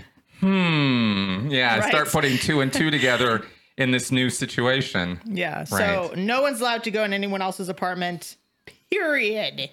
You can only associate with your roommates that you're in the apartment. And there's 4 per apartment. Yeah, 4 people. Yeah. Yeah. I mean, people would still have little meetings outside and whatever and socially distanced, but as far as like everyone going in one apartment, no, that was a no-no. All right. So it was very different from being in the org around everybody to being around just 3 people that you're roommates with. It was interesting. So yeah, so we did that. So then everybody was on whatever they were on, call in and whatever, right? And it was actually very extroverting, because after a while, people started going on walks, because it's like you're sitting around your apartment, you're gonna go stir crazy, right? You can't. Some of us might understand what that felt like. Yeah. So the QualSec was like, yeah, it's fine. Take a walk if you need to take a walk. And so people were walking all over the place. Right. And I would go for like hours on walks. It was awesome. It was so great. It was like the most outside time I've gone in like a long time. That is so funny. It was so great. I loved it. That is so funny. So then, so I was working on doing ads and whatever I could on the internet. Right. And so what I did was I got interested in the org's Facebook page, and which I couldn't access because I wasn't on Facebook. Right. So, because you have to have a Facebook page to get to Facebook. Right. So you didn't have any social media presence of your own. And yet but your org has a Facebook page. Yeah. And I was the Dirt Public promo, and I could not access it. Okay. Who could access it? The DSA, and I believe the Dirt PR. I'm not exactly sure if she could or not. I think she could later on, but it was just the DSA. Got it. It's the only one. All right. So OSA. The OSA guys. Yeah. We love them. Yeah, that was Facebook and Instagram, because they're connected. Thing too. Yeah. Okay, so you're reaching towards social media now. Yeah. Because I was like, oh, I have this great idea. I can see what our Facebook page looks like, and then I can look at all these other orgs, and I can see like how we can make ours better. Mm-hmm. So I was like, oh, this is so cool. So I'm just gonna make a bogus Facebook account, right?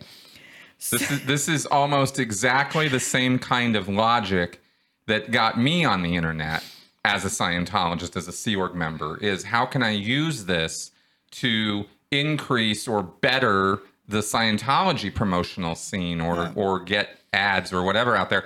I was out there doing recoveries, but I was very frustrated about the fact that there was no good news about Scientology out there. Yeah. So I thought, let's check it out. Yeah, and it never made any sense to me as the Dirt Public promotion. I couldn't do anything with the org's Facebook page. I'm like, that's like prime real estate for promotion. You know what I mean? I was exactly. Like, this is so dumb. So then I made a bogus Facebook account, and I started looking at like other orgs' Facebook accounts, and I just started like poking around, right? And then after a few days, I was like, oh my God, I could find some old friends of mine.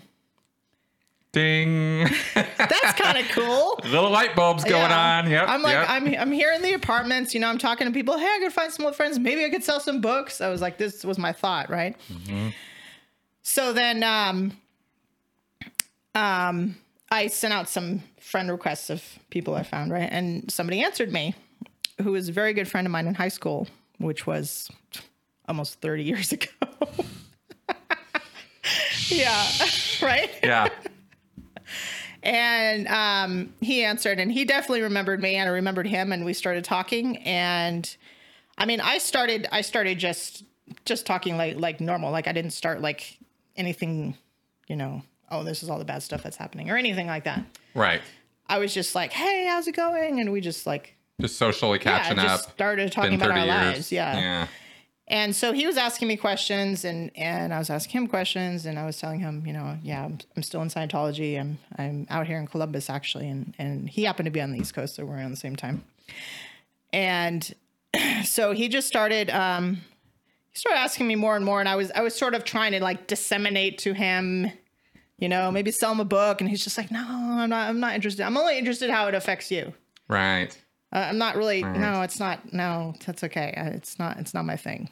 Like he didn't like say anything bad about it or anything or like totally reject it to upset me. But he was just like, no, I'm just interested how it affects you. How does it affect you? Right. Like, what do you like about it specifically?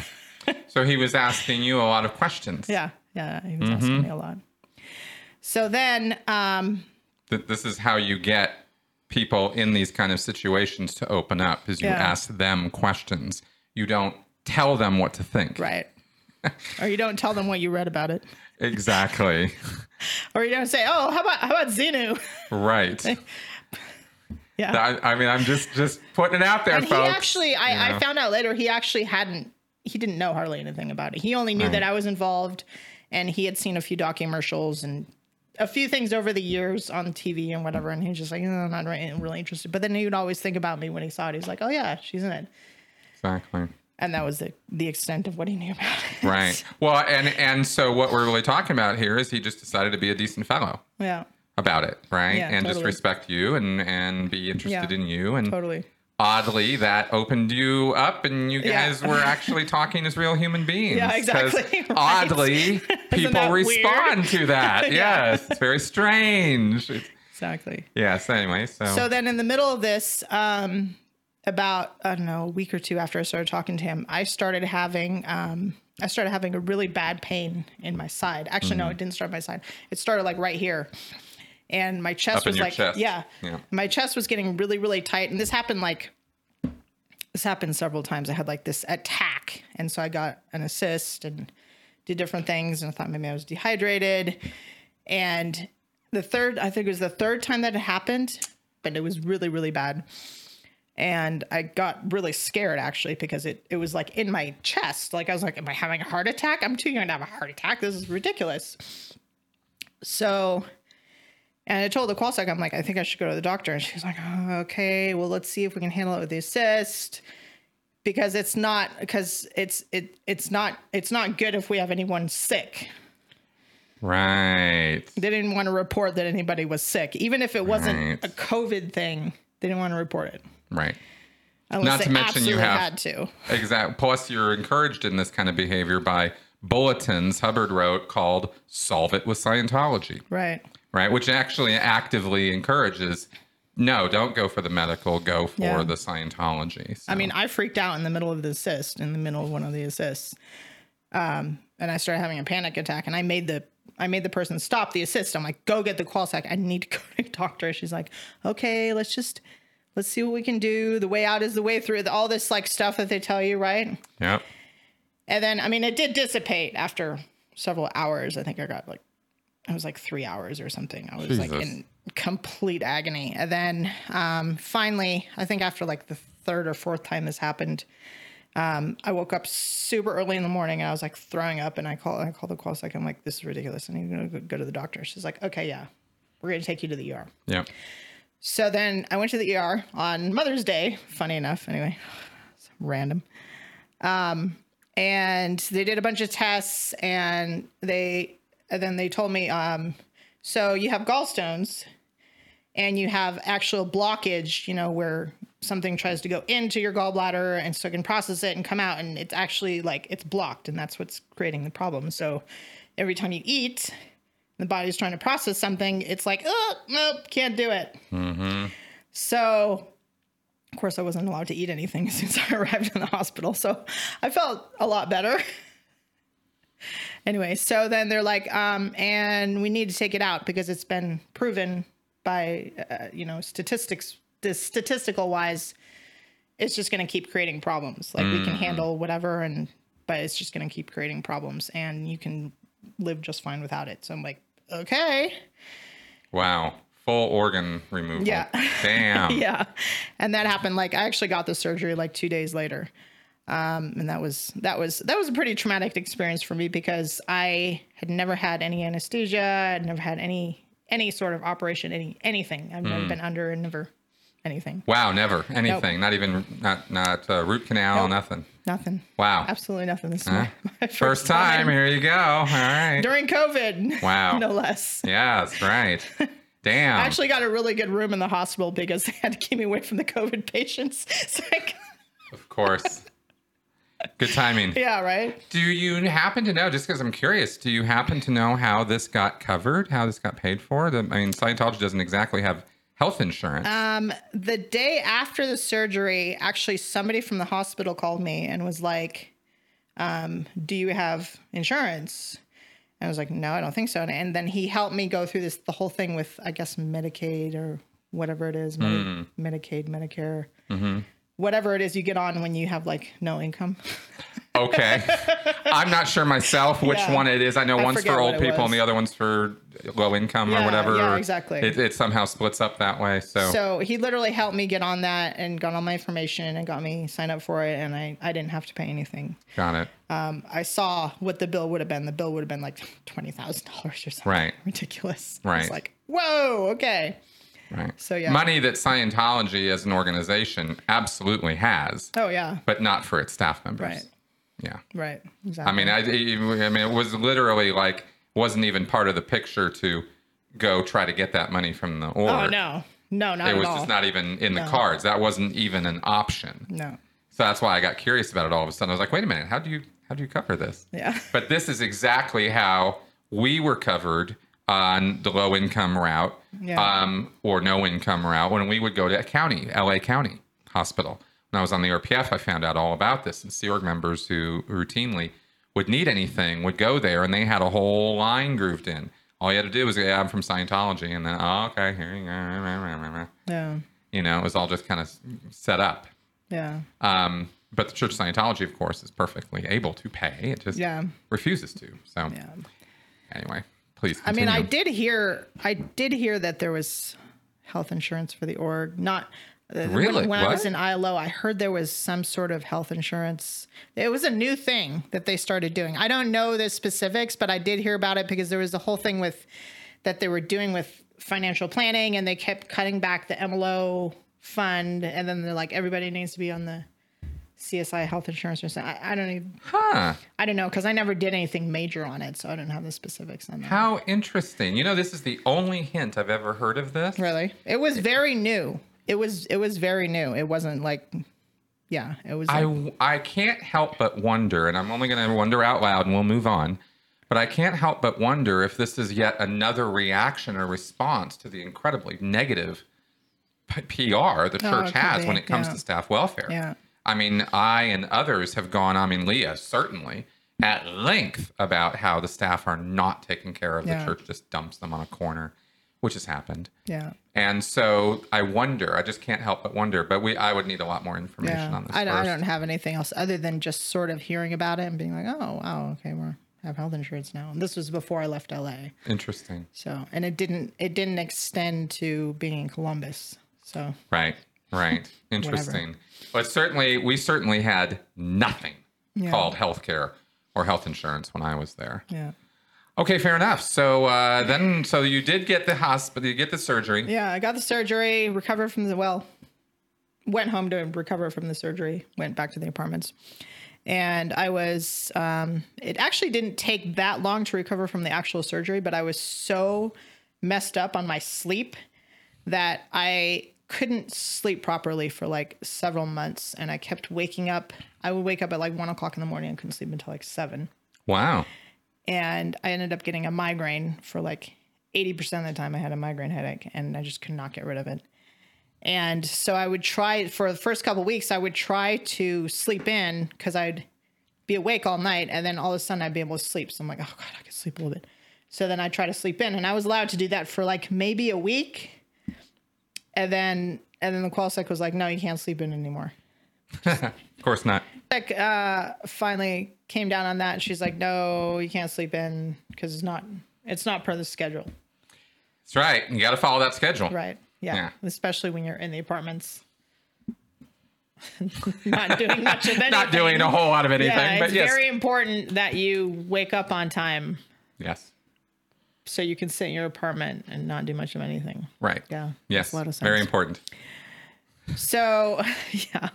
That's so ridiculous. If there's one thing about the Sea Org, I was so mad. That was actually another like sort of like breaking point for me at that point. I was just like, because I had already gone through so much physically on various posts, especially when I was in the galley. I went through like a lot of stuff and, paid for my own chiropractic half the time and just tried to, get things handled that were very not pleasant. right. So, and got told how there was no money or whatever, or I was just dramatizing, or you just need to get assists or whatever, or you need to eat better, or just all these things that you get told so they don't have to spend any money on you. That's right. And that's that is what happens is they will throw anything and everything against the wall. Any excuses. Well, you're not sleeping in. Well, you're not this. Well, you're not this. Yeah. I mean, they just don't even care. It's just, well, I know what's wrong and it's this because it can't be that it's something really wrong. Yeah, because and even if you have an MLO that does care about the staff and does want to like help people, she doesn't get enough money. So what is she supposed to do? Like, I remember specifically hearing how the MLO money got cut, like so much, like really, really bad. And plus she had like cancer patients that she was, you know what I mean? It was right. Yeah. No, I've actually at the continental level, at the West US level, I'd sat in those FP meetings from time to time, and it was routine. I mean, the head of the financial planner would be like, "Well, they're going to get assists this week." Yeah, and that's it because we don't have the money. Cut it. Yeah, it was just routine. And it was also routine that they're always redoing. I don't know if this was the case at the CLO, but I was always hearing how the financial planning, number one, like the core financial planning, it was always being redone. Yep. It was always being redone, and it was always being rejected, and it was always being redone. Like for years, it was being redone. Yeah. If there is one thing that is consistent about Scientology, it is the inconsistency and sort of mysterious ways of the finance lines, the way the money works. Yeah.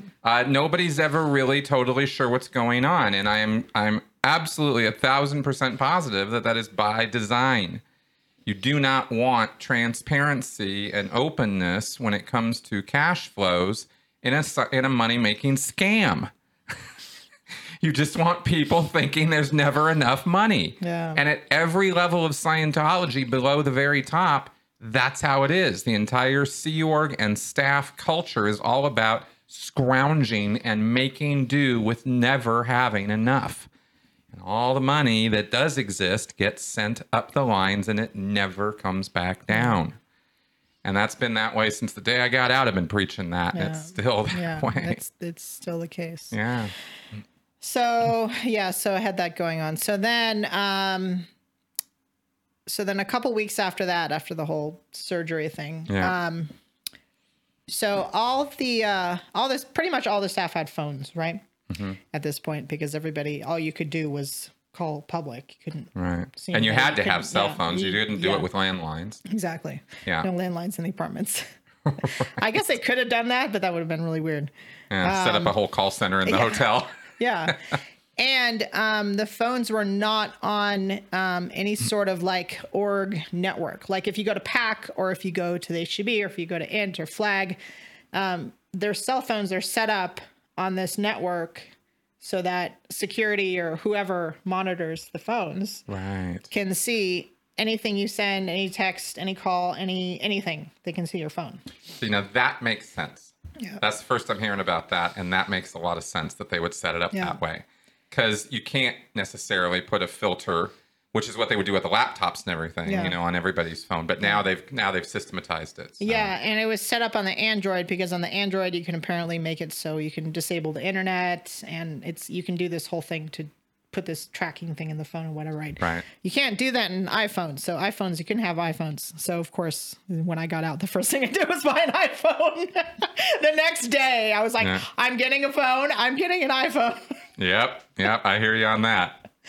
Totally. Yeah. So interesting. But you guys out in Columbus were kind of on independent. I mean, you guys own these things. Yeah, most of them were owned by the staff. There was a few that were owned by the org. Like the org would pay for certain select like reg type people that made a lot of money. Right. They would get their phone paid for. But people that didn't make that much money or just needed it to just do whatever they were doing, they paid for it themselves. Like I paid for my own phone. I paid for the plan, everything. Right. And yet while you're out there, you're still on Sea Org pay only. Mm-hmm. So it's, what was it, $46, $46.75 or something? 46. Yeah, I think it's like 46.75. Something like that. With after the tax is taken out. Yeah, with all your Social Security that's taken out, Hey, that's the Social Security I'm getting, folks. That is the Social Security I'm getting. Yeah, same here. So yeah. There you go. Exactly. That's our retirement plan. Yeah. So, okay, so you're making $46.75 a week or whatever, and that's your whole pay. That's all you got. That's right. And you're paying for a cell phone with that. Yeah. So all the staff had phones. So and I was living with another Div 6 staff member. I was living with the former FBO of the org. She was now holding a cafe, I see. Because she wasn't allowed to be on finance. She wasn't allowed. She was a really good reg, actually. She wasn't allowed to be on any finance type. Is that because she was involved in the whole? She was one of the finance people. She was, but she didn't do anything really outrageous. But she was still told how she couldn't reg. She couldn't ask people for money. She absolutely could not be on finance lines or asking anybody for money. She never got a ComEv, never anything. Just kind of like not really clear. See, isn't that really interesting? Like, how do you handle an organization-wide criminal fraud that spans your entire organization, and you don't want to let everybody in on the fact that that's what you're doing, is putting a stop to a criminal fraud operation? Well, you just can't ever ask anybody for money ever again. Yeah. And of course, this is going to rub raw because the whole point of Scientology is to make money. So all these people who are really good at it suddenly can't do it. Exactly. And she would help on reg cycles like all the time. Right. Like she would do a lot like that. Yeah. Because she was a good reg. So what are you going to do? Like just tell her. And she liked doing it. She liked talking to the public. She liked helping the public and whatever, right? So, okay, and then I had another roommate who was in Div 6 who was like all over book selling and getting new public in, right? So she was in contact with this public who actually was somewhere in Colorado, funny enough. Mm-hmm. And this guy was like totally like in love with her, and she was always trying to be like, no, you can't send me a birthday present. No, you can't. Like, because she would just get in trouble, right? If that saw was this the case. so many times, by the way, over the years. I saw so many of the good-looking regs, salespeople, right? Especially the women. And this was the host. This was the info center host. So she was like this cute little blonde girl. Right. You know what I mean? And everybody loved her. Right. I'd say you just get these guys. You just get these like stalker types. Yeah. It happens. So, and she had a very big heart. And so she was always trying to help this guy make sure he was on course and make sure he was like, moving along and doing okay in life and whatever. So she'd talk to him every once in a while. And he, at one point, was not doing well at all and was very mentally unstable. And he told her that he was going to kill himself because he couldn't be with her. Mm-hmm. So she freaked out and she was like, oh my God, what do I do? So she immediately goes to HCO and reports the whole thing. And she gets in a bunch of trouble. Of course she gets in trouble because this guy wants to off himself, right? Yeah. She gets in trouble. Yeah. So anybody call the guy and make sure everything's okay with him? There was apparently a phone call to him, like one phone call to him. And then I think he was like dead filed, like totally gotten off the lines. We don't know this guy. Don't have anything to do with it. Yeah, we're not here to help people who actually have problems. We're here to make the able more able. Right. Yeah. Code word for able is those with money. Who aren't depressed, suicidal, anxious, or suffering from any other number of Yeah, problems. because you don't want to connect any of that to Scientology because that's like the worst thing ever. That's right. Right? Exactly. It's horrible PR. Yeah. Right. So as a result of this, I hear that all the phones are going to be taken and inspected, right? And I knew this because she was my roommate, so I happened to hear. I think my other roommate was like, "Just so you know, they're going to take all the phones." I'm like, "Oh, interesting. Okay." Yeah. Should we clarify that this is a standard operating overreaction? Yeah. That's totally standard. Yeah. Like one thing blows up, and it's like investigate everybody. Right. And make sure there's no other situations. That's right. Type thing. So I can just imagine what happened when I left. God, these poor people. I mean, and it's just the system. It's just the way it works. I know. It's a paranoid snitch culture. So this is the behavior. I felt bad about. I specifically felt bad about a few people that I knew were going to be in a lot of trouble. I'm just, I'm really sorry. Yeah, I hear you. So I hear the phones are going to get taken. So then I just delete all my texts with my friend, right? I'm just like, no. Now, he had not been bad-mouthing Scientology. No, he hadn't been bad-mouthing Scientology. There was nothing going on except we were talking to each other, and we were very good friends, and we were talking a lot.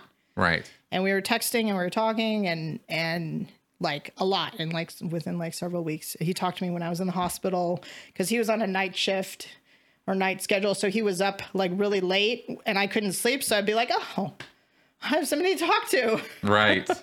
Freaking out in the hospital by myself. So under any circumstances that, probably anybody listening or watching would understand, there's nothing wrong here. There's no moral transgressions. There's no, flirty even. It's Except not. we were probably talking too much. You know what I mean? Well, And that's where I was going, right? That would be, yeah, you're talking to, why are you talking to this guy so much? Why are you telling him all this stuff about your life and asking all that? Exactly. Why don't You're getting way too personal. Well, explain the concept of, please, an external influence. Oh, external influence is anybody who talks to you or who you talk to outside of the organization, who you tell, personal details to, or problems, your personal problems, or any problems you have with the organization, or you're getting any sort of support, money, anything from somebody who's not in the organization. Right. And in this case, that being the C organization, right? Yeah. So very cloistered private club. Yeah. And external influences are not just frowned upon, they are actively policed. Oh, yeah. There's a whole course you can take to handle external influences. That's right. Well, if you're caught being externally influenced, they make you do that. Yeah. And then you have to go through this whole thing and go, oh, I'm not really supposed to have friends and minimal relations even with family outside of the C organization. Yeah. And you can never tell them, you can never tell anybody that you're unhappy or not doing well, or, my post sucks, I got a ComEv. You can't ever tell this to anybody outside of the C org. Oh my God. No way. That's right. Anything basically that I think we maybe agree that anything that would create even the slightest hint of an unfavorable impression of what's going on inside the C organization would be absolutely verboten communication. That's right. And we will punish you, cut you off, and not permit you to communicate outside the organization before we would allow you to say those things. Yeah. Take a look at the creed of the Church of Scientology, then check that out, right? So, and we of the church believe that all men have an inalienable right to think freely, talk freely, write freely their own opinions, and counter or utter a right upon the opinions of others. Something unless you're a Sea Org member. Something that always made me wonder was the human rights. Yeah. All the human rights points that they push, because if you really read all of those and you watch the videos and stuff, you're like, wow, I don't have most of these in the Sea Org. That's interesting. I don't feel like I have a lot of these. And you feel so weird. You're like, yes. So we're pushing this, but yet, that doesn't make any sense.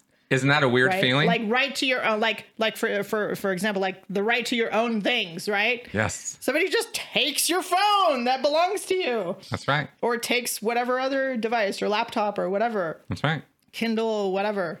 They did this whole thing. They actually did this whole thing early on in Columbus, they went through everyone's apartments and they took all their devices. And they didn't tell any of the staff that they did this. They just took all their devices. And I had an old iPod in one of my drawers that I had photos on, and it had like a cracked screen and whatever. I hadn't gotten around to like transferring it to anything that was decent. And it disappeared. And I was like, God, where did I put that? Where did I put that? I wondered a couple times.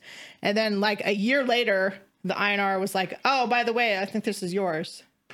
I'm like, yeah, that's mine. Cool. Okay.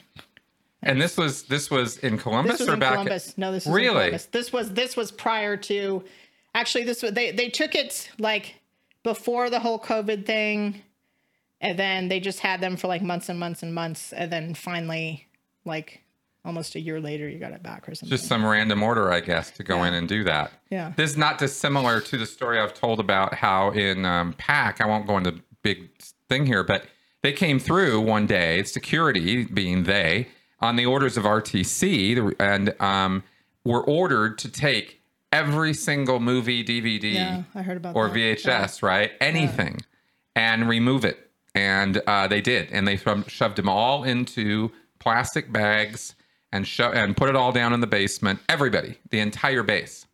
Overnight, nobody owned any movies anymore. And this was done because somebody was caught watching a movie in the middle of the afternoon. One person gets caught, the entire base gets punished. Yeah. And nobody could see or do anything with movies. I mean, it was ridiculous for the longest time. Now you can just download them on the device. It's like, exactly. Doesn't matter anymore. Exactly. But, back then, it's just the, the demonstration of a complete contempt for the concept of private property in the Sea Org. It doesn't exist. You are the property in the Sea Org is basically how they treat you. Oh, I had a flash drive one time when I was in the ILO. I had a flash drive, and I had a whole bunch of movies on the flash drive. And I left it in some computer or something. Somehow the DIRCOM saw it, and he was like, why does she have all these movies? And he deleted them. He deleted my freaking movies. I'm like, you asshole. Mm-hmm. She shouldn't have these movies when the org is in the condition that it is. I'm like, you don't even know if I was watching them. I just had them. That's right. Oh my God.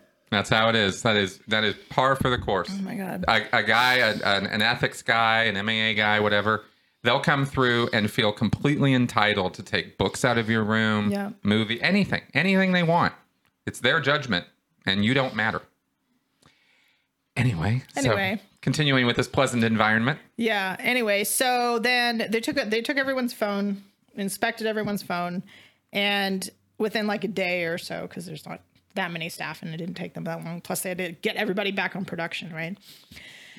And I wasn't really worried because I'm like, okay, there's nothing on there, and you know what I mean? Like, I'm not doing anything weird. So I was like, okay, I'm gonna get it back. And then so I get told, you're not getting your phone back. And the reason given was because I was talking to all these people in LA. Sea Org members in LA, friends of mine. And I was talking to them on production time, and I didn't need a phone. You don't need a phone. Yeah. Meanwhile, person who's responsible for the org's promotion and marketing campaigns doesn't need a phone. Right. That makes sense. And I was so mad. That was like the maddest I've ever been about one of my devices being taken. I was so pissed. Mm-hmm. But I wasn't outwardly pissed because I was like, okay, if I get bad, it's just going to create a whole thing. Okay, fine. So I was inwardly pissed. And I hadn't turned in, they said to turn in your phone. So I hadn't turned in my iPod. So an iPod is basically, you can use an iPod as a phone. You can text, you can call, you can do whatever you can on a phone, right? As long as you have Wi-Fi. Yep. So then I told my friend, I was so mad that I told him what happened. I'm like, just so you know, my phone got taken. And he's like, what do you mean it got taken? Someone stole your phone? I'm like, yeah, no, it's kind of hard to explain, but I explained it. I explained it in a nutshell. I don't think I gave him the whole story, but I told him how, every once in a while, our phones get taken, they get inspected. He's like, what? Mm-hmm. What? That's weird. I'm like, no, actually, yeah, it is kind of weird, isn't it? Mm-hmm. Once somebody else points it out to you. Yeah. You're like, wait a minute. And I was actually thinking at the time, I'm like, I'm going to tell him and I'm just going to see what he says, what he thinks. Because up until this point, I'd never told anybody anything, anything negative about the organization or any negative feelings that I felt or doubts that I had or anything. I never told anyone. Right. Mm-hmm. So then I told him and he was just like, yeah, that's wrong. Was it your phone or did it belong to the organization? I'm like, no, it was mine.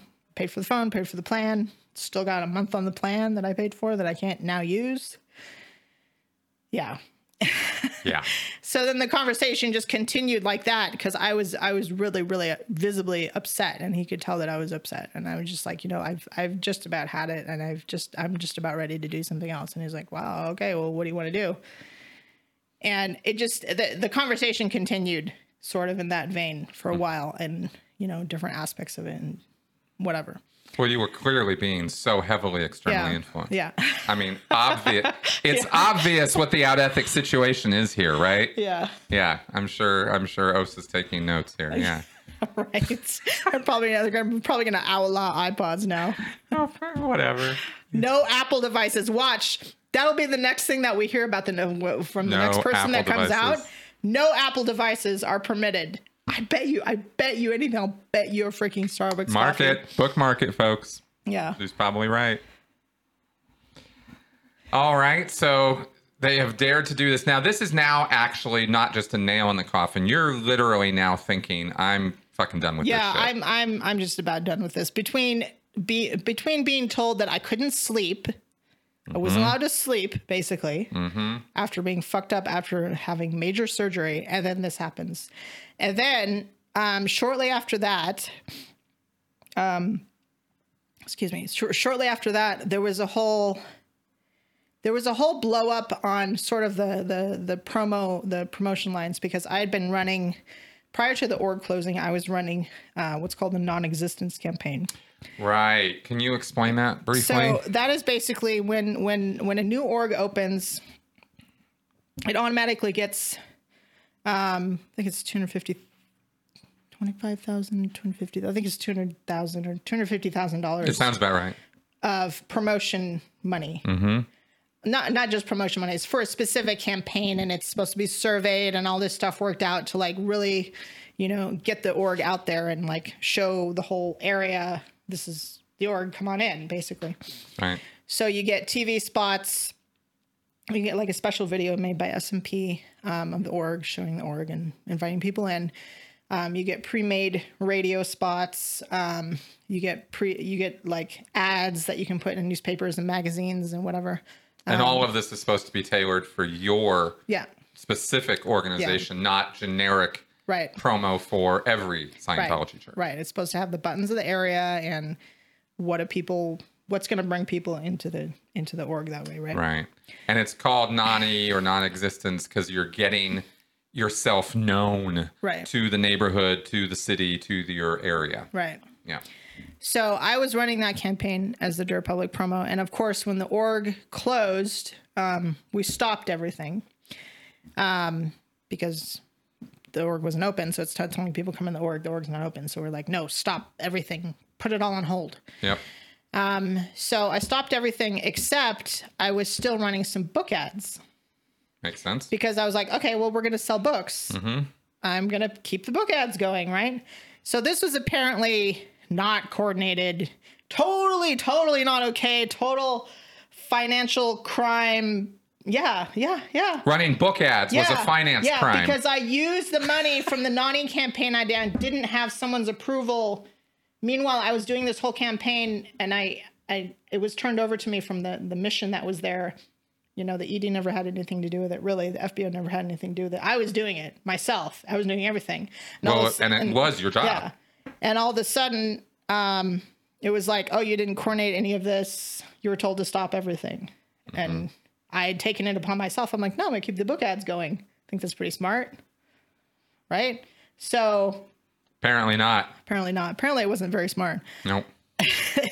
So I got in a bunch of trouble for this, and I got at that point there was some people, there was staff that would go into the org sometime. Like the org was closed, and there was staff like there was a few staff that lived at the org at the time it was closed. Right, because when they closed the org, some staff stayed. Yeah. Yeah. Yeah, like the ED and DSA and some estates people and some of the networks stayed in the org.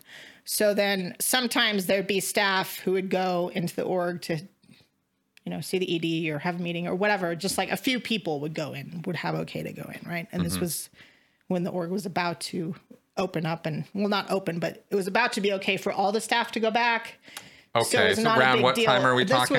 This was mid-June. Okay. Yeah, this is mid-June. All right. So you guys have been over in the hotel full time for a couple months now. Yeah. March, April, May. Apartments, yeah. Or apartments, yeah, sorry. So you're over there, and then a couple months go by, and now, maybe we can get back into the org. There's like a little bit of a trickle of people going in. So, and the point on that is that I was called into the org to go and see the FBO and the ED, and they were like really pissed about this whole thing about me running these book ads, right?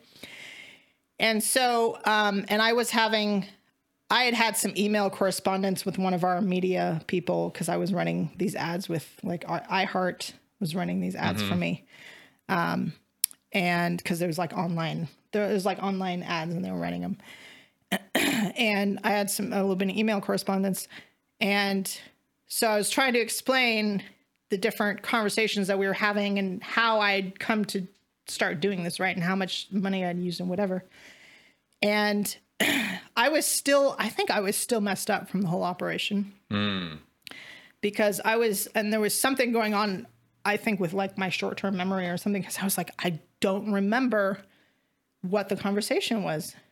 Like with this, like prior to, like right before the org closing or right as the org closed, I was having all these conversations, right? About the ads with media people. And I couldn't remember. So the ED was asking me all these questions and I could not remember. I'm like, I don't know what's going on. Plus I was like hardly sleeping and, I hadn't had anesthesia or anything. So I think it was sort of affecting me. In like a very bad way because I was like, I don't remember. And she just was like, oh my God, just nailing me, right? And so I got really upset about that. And that was another thing where I was like, okay, this is bullshit. This is because I tried to say, I just had major surgery a few weeks ago. She was like, oh, I don't want to hear about your body problems. That sort of. Yeah, there's no excuse. You know how that conversation goes. You're like, well, I just had major surgery. I might have a little bit of a hard time with my memory, and I'm hardly sleeping. Oh, well, that's not an excuse. That's right. Because a Phaeton knows. Right. You're supposed to know exactly what you did. That's right. So anyway, that wasn't a very good conversation. That didn't go well. That didn't go well. She actually held a grudge against me for like the rest of the time I was there. Jesus Christ. She really did. She was a big grudge person. Now just to be super, super, super clear, and the reason why she was so pissed is not because she's against book ads, but because you used money from the non-E campaign on what was something that was not strictly speaking a non-E campaign. Well, no, item. It was non-E campaign. It was. But I was supposed to stop doing the non-E campaign because the org was closed. And so book ads are somehow a crime? Yeah. Your ED was a fucking idiot. Yeah, she was an idiot. I mean, this is really, really idiot level. This is the person running the organization saying book ads, Yeah. Wow. I'm sorry. It's just the stupidity that strikes me from these things sometimes. It was illogical. It was so illogical. Wow. It was, How dare you? So that was another thing that really got under my skin and really pissed me off. And I'm just like, okay, this is getting to be too much. And I told my friend about this. I just started telling him everything. I was just like, well, guess what happened now? Guess what? Yeah. And it was actually so great actually being able to tell somebody this stuff that was going on and not have to worry about how you're going to get a KR from your friend who you just vented to, That's right. Exactly. Oh my God. Exactly.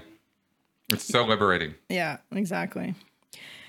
So then the org, we went into what was called sort of phase one.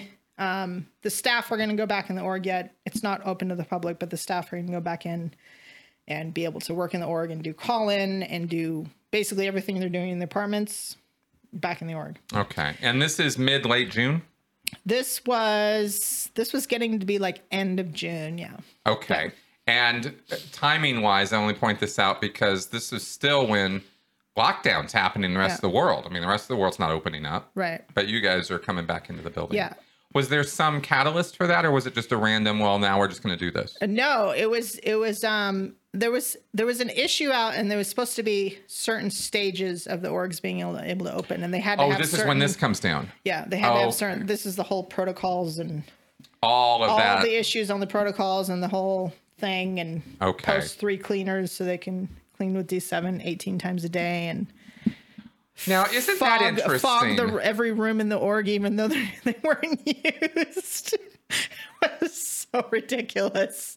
It was so over the top of ridiculousness. April, May, June. It takes 4 months for Scientology to figure out internationally what to do about this. Yeah. Write the issues, make the manuals or whatever, and send them down to you guys. Yeah.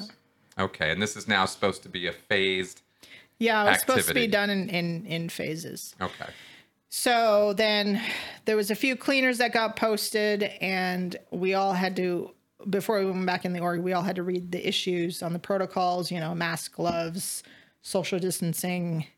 We all had to, when we started going back in the org, we all had a cleaning checklist for our office that we had to drill this cleaning checklist 5 times or something and do every single thing on it, and this was, anyway, it was a little bit ridiculous. Yes, I imagine it was. Must have been a little reminiscent of EPF stuff. Oh, it was much worse. Oh, except that? Oh, actually worse. It was much worse. Okay, I was thinking about when we were learning how to polish the brass. Oh, yeah. It was like this whole checklist, and you had to. It was similar, but no, this was dust, and then D7, and then after D7, you have to put water on everything. You have to wash off the D7. Yeah. What would be the point? Because it leaves kill everything. Yeah, because it leaves a residue. I mean, it would have. It's probably already wrecking everything in the orgs anyway. Yeah. Because it is strong stuff, but so it leaves a residue. So you're supposed to wipe. You're supposed to put water on it afterwards. Okay. So we all did that. We all read the issues. We went back in the org for a briefing, and that's at the point where we were told if anyone gets sick, you're going to get a comment. Okay, so that's when that word comes down. Yeah. Okay, so now I'm curious about this because this is one of those moments that are pivotal in a way. This is absolutely foundational. Is if you have some non-optimum situation, you got a PTS condition. Yeah. And now you're being told, oh yeah, no, that's not what's going on. You're going to get this COMEV. It's called a committee of evidence, and it is a very severe form of justice in Scientology. It's basically equivalent to charging you with criminal charges and bringing you into a court. It's a Scientology court, which means it's a kangaroo court, but that's the equivalent. You are in a lot of trouble if you're getting COMEV'd. It is not a small thing. Nobody just breezes through a COMEV. So if it's a COMEV offense to now get sick, this is unheard of. It's unprecedented in Scientology's history that this would be a punishment, but it wasn't quite put that way. Yeah, well, the initial briefing that we got was if you get sick, you will get a COMEV. Yeah. But what that turned into was if you get sick, that means you violated the protocols, which are in the issues, and you're getting COMEV'd for violating the protocols. Right. So it becomes non-compliance. Right. Rather than getting sick. Because obviously, if you wear a mask, if you wear gloves, and if you stay socially distanced, and if you D7 your shoes, and you follow all the D7 procedure. Spray all your food and everything. You didn't quite spray your food. I know, it's just so ridiculous. But actually, you were supposed to wash your clothes in D7. If you were outside of the org, I'm not kidding. When we started going outside of the org to sell books and do promo, we were supposed to change our clothes and wash our clothes in D7 when we came back. I did it a few times, and then I'm like, fuck this. Right. And you know what? I'm one of the few people in the org who never got sick. And I was out all the time. You don't say. And I did not get sick one time after COVID. Kidding. I'm not kidding. I can't believe it. I totally believe it. Okay. It's just such. I'm only highlighting this to really point out the internal inconsistency, right? And the fact that, anyway, amongst many other things, that you can kind of reconcile yourself to almost anything if you just twist your thinking around. I mean, here is this foundational L. Ron Hubbard principle, and it's like, well, we're just going to throw that out the window right now, and everybody just kind of goes along with it, but kind of not really. Yeah, kind of not really. Exactly, yeah, right? Exactly. That's why it turned into, I mean, after we received that initial, you're going to get a comment if you get sick, it morphed into, no, you're getting comment for violating the protocols. Right. But that took a little while.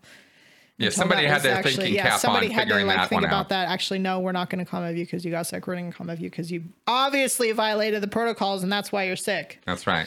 With anything, not just with COVID, with anything. Like if a girl throws up because it's that time of the month, she's going to get a comment. I know somebody who did, or she at least did conditions. I don't actually know she got a comment. Wow. I think she did get a comment. Wow. Anyway, yeah. So it's kind of a big deal. It was massive change amongst many other things, right? Because there's also the whole COVID protocols. Right. I mean, you guys got to wear masks everywhere, but you also have to wear gloves everywhere. Yeah, mask and gloves. Right? Who was wearing gloves? Nobody. Who was wearing? Yeah, Nobody. Exactly. Except the Scientologists. Except the weird Scientologists. That's right. I loved it. In the wintertime, I would just wear mittens when I was out. Right. I was like, screw this. I'm not doing this. Did this was I'm not sure because I didn't look up the timing on this. Do you happen to know if the org was if Columbus as an org was trying to take advantage of the PPP loans? I don't know. I had several people ask me about that. I don't know. I know that a lot of orgs got that. Yeah. I don't have specifics. I just happened to hear it somewhere. They did. It was wondered out loud by somebody, and I thought it was interesting, so I thought I'd pick it up and echo it here. I saw it on a comment somewhere, maybe on Tony's blog or somewhere, I can't remember where, that perhaps one of the motivations for this intense COVID protocol thing was to show, hey, we're taking all this very seriously, and then maybe there was some idea that, let's get all the churches to go for PPP loans. Yeah, that could be. I think the initial thing was, it was a whole freak out on because anytime there was a massive amount of people getting COVID or super spreader events or whatever, it was all over the media, right? Right. So I knew it would have been a major flap if it was 80 people got COVID at Church of Scientology, and they're trying to keep it out of the media as much as possible. I know. And in their usual bungled up way, go the opposite extreme to the nth degree. Yeah. Right. And look like a bunch of weirdos. Yeah. Plus, they had all these videos. They had all these videos on cleaning, which weren't bad. It was just a lot of it was common sense type stuff. Yeah. And could be actually very helpful to people that don't know that they should actually sanitize and whatever, regular sanitization, not the whole D7 thing. But they had all these videos, and then they had also this whole video that was done to show the whole thing of how they found D7 and started using the Decon 7 at Flag, and started going out to other churches or other public places and doing D7, and how is all this goodwill being created and whatever. Oh, really? Oh, yeah. This is interesting. It's first I'm hearing about this. That was part of the videos. Well, this helps make a little bit of sense of this then, because clearly somebody, mistakenly, but somebody had the idea, here's how we can get Scientology in front of this. Yeah. And make it look like we're leading the way in society toward, solving this problem, because we're going to show everybody how to clean. Somebody had in the first few months of this, let's all remember, we were all a bunch of confused chickens. Nobody had it clear what the hell to do. Right. And so clearly this was an idea somebody was having that, we're going to lead the way. Yeah. With a very ill-conceived strategy. Yeah. There was teams of staff from every single org that went out, and they got the booklets, the Stay Well booklets. They put them all over the place in stores and different places and stuff. Right. And then they had the videos going. So then once the org got okay to open and have the public coming in again. And this is now August? Yeah, this was, I think, mid-August, the org opened. Okay, so staff are coming back in on a regular schedule now. So the staff were all coming in, and then at one point it was okay, you can have the public come in now. Doors open. They have to follow the protocols. They have to wear masks. They have to They have to wear gloves. They have to stay sort of socially distanced. And they were supposed to agree to do this also everywhere they went, not just in the org. Like they would come in, they would watch these videos. They would watch the Stay Well videos. They would watch, the videos on the D7 that was done and all this stuff, right? And then they would have to go through like this checklist and basically agree and attest that they're going to follow this so that they can be on service in the org. Got it. So this was the series of conditions they now had to meet. Yeah. Okay. And it was expected that everybody was just going to come in, do all this, and go, oh, absolutely. Yeah. Boom, boom. And that didn't happen. That didn't happen. There was a lot of public that were like, screw that. I'm not doing that. And some people were like, really still afraid of going out at all because of COVID. So they're like, no, I'm not coming back in the org yet. Right. Some people were like, no, I'm not doing these protocols. Some people were like, okay, fine, I'll do it. But then they wouldn't do it. Like once they were out of the org, they wouldn't do it. Right. And that came up a couple times. Oh, I swear I'll do it. Absolutely. Yeah. So you had all different responses to this. Could we get some estimate here based on at least your observation and the statistics? Like, let's take a look at this org for just a second. You guys are fired out there. How many Sea Org members were out there? Started out with over 100 and different things happened. And it was probably like 80 or so when we opened back up. Okay. I really lost a few people. there was some people that there was this whole thing done like some of the elderly people went back to LA. I don't know what happened to them because it was like, oh, if you're over a certain age, then you're at risk for COVID. You have to stay in the apartment or you have to do full-time study. You can't be around anybody, whatever. Right. This is a whole thing in LA too. I heard about this in LA. Really? Oh, yeah. The older staff, they were kept out of the orgs for quite a while because I heard this because I worked in the galley and my dishwasher was like 67 years old or something. And I heard that he was at the birthing for like months and months. And I thought about it. And I'm like, I wonder what happened to all the OSA staff. All the OSA staff are like all over 60. Are they? A lot of the OSA in staff are like older people. That is an interesting piece of information. Maybe because I get asked about OSA staff or something. Well, I get asked about OSA staff all the time, right? And if they're all a bunch of dinosaurs, that means they're not taking in new guys. That's interesting. They took on very few new people because the quals for OSA are just like ridiculous. Like to get approved to actually be fully an OSA. Oh my God, I've seen it take forever. I've seen people be like OSA trainees forever and ever. Damn, interesting. Probably another podcast there. Seriously, I have questions, but getting back to this narrative, okay, that's interesting about the old people. Yeah. So they were even flying them back out to LA rather than leave them out there. Okay, so you lost some people there. Around what range was your public, what's called bodies in the shop, people who actually come in and doing services? It was around, when the org closed, it was around 100. Okay. So this is not a great... It fluctuated between like 80 and 100 people. Okay. So this is about roughly the size that we got Twin Cities up to at its peak, was about 100 folks coming in. Okay. So, comparable. Yeah. But now, after the thing opens back up, you're calling people, come in. I'm sure there was a big rush or trying to make a rush. Yeah. How many people ended up back on service right away? God, that's hard to say. I'd say maybe initially about maybe half the public came back in. Really? And because also, because the Purif and SRD were closed, there was we were big on SRD before COVID. Right. SRD was shut down. Right. So this was my next question: is what could you deliver? They did a lot. They tried to reg people for academy type stuff. Golden Age of Knowledge. They got a bunch of people in Golden Age of Knowledge, but some people are like, oh, whatever. I'll just do the extension course at home. Right. Well, I don't need to come in type thing. All right. So not to get all cryptic here, because we're throwing in some Scientology service stuff around here, and no, not at all. You'd have to be intimately familiar with all the minutiae of Scientology to get all this stuff. What we're basically saying is that there are two mainline lower level services that churches like Columbus would concentrate on. the purification rundown, which is the detox, the sauna, sweat out thing, total bullshit, but people go for it in Scientology, and the SRD, which is the survival rundown. It used to be known as the TRs and objectives co-audit.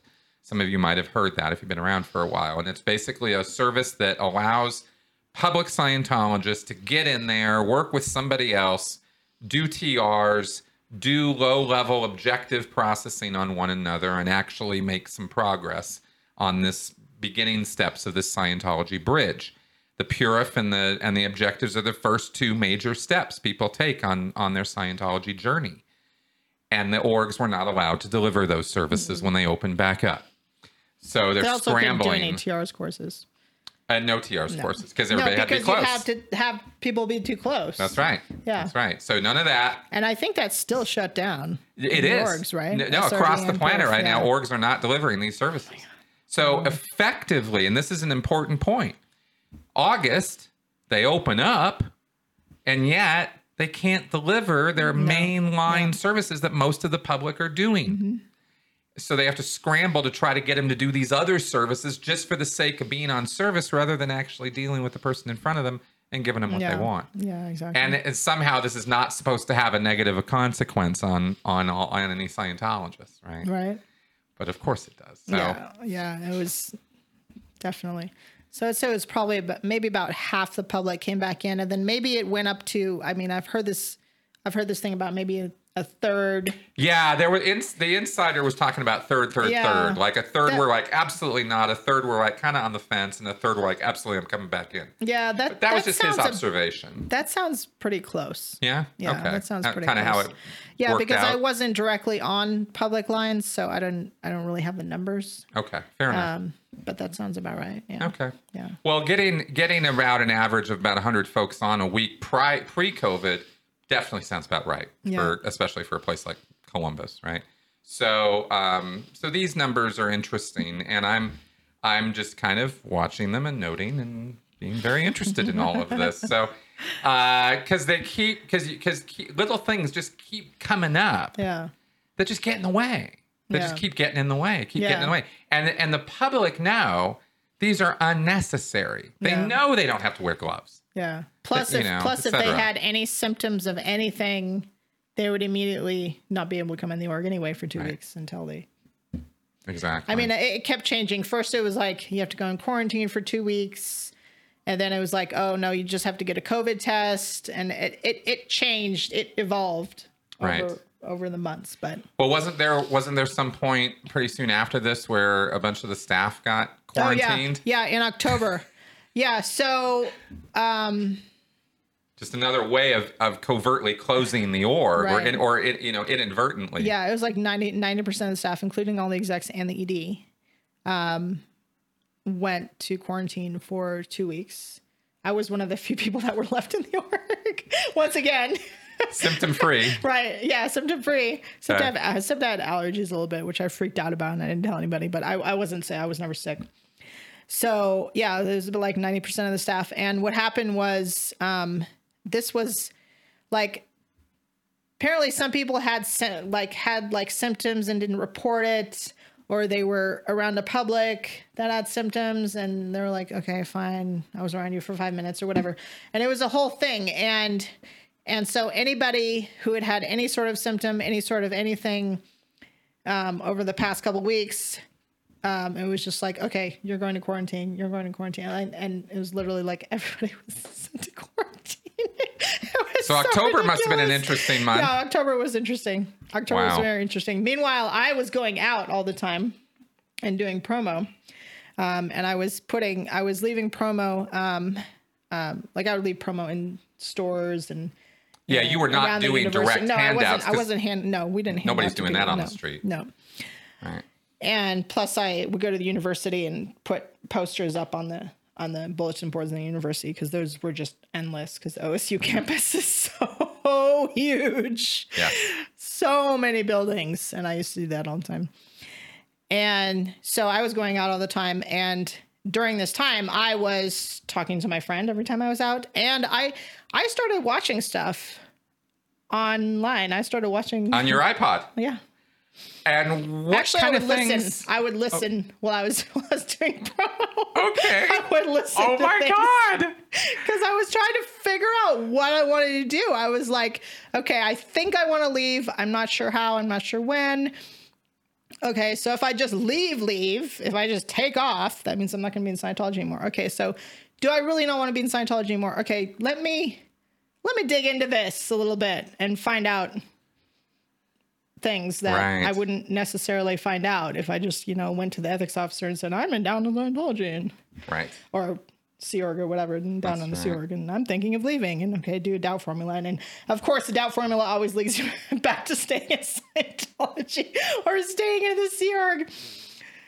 Yes. Yeah. It's a very narrow path that is provided to you. So I started listening to and watching a little bit. I was mostly listening to a lot of Aaron's videos, a lot of your videos, a few other ones. I listened to the Jason Begay interview, which was fascinating. Oh my God. It's a great, that was really good beginning. It really does hit hard and it hits fast for those of us just coming out. I remember that one. Yeah. And there's a reason. I don't know if you remember this but Jason Begay specifically is so good because he's the guy who narrated the Sea Org slideshow.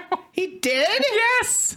A world gone mad. Remember that voice? I didn't know that. Yeah. That's him. Oh, that is him, isn't it? Yeah, Jason Begay. I mean, his voice I didn't know that. Is kind of connected with the Sea Org.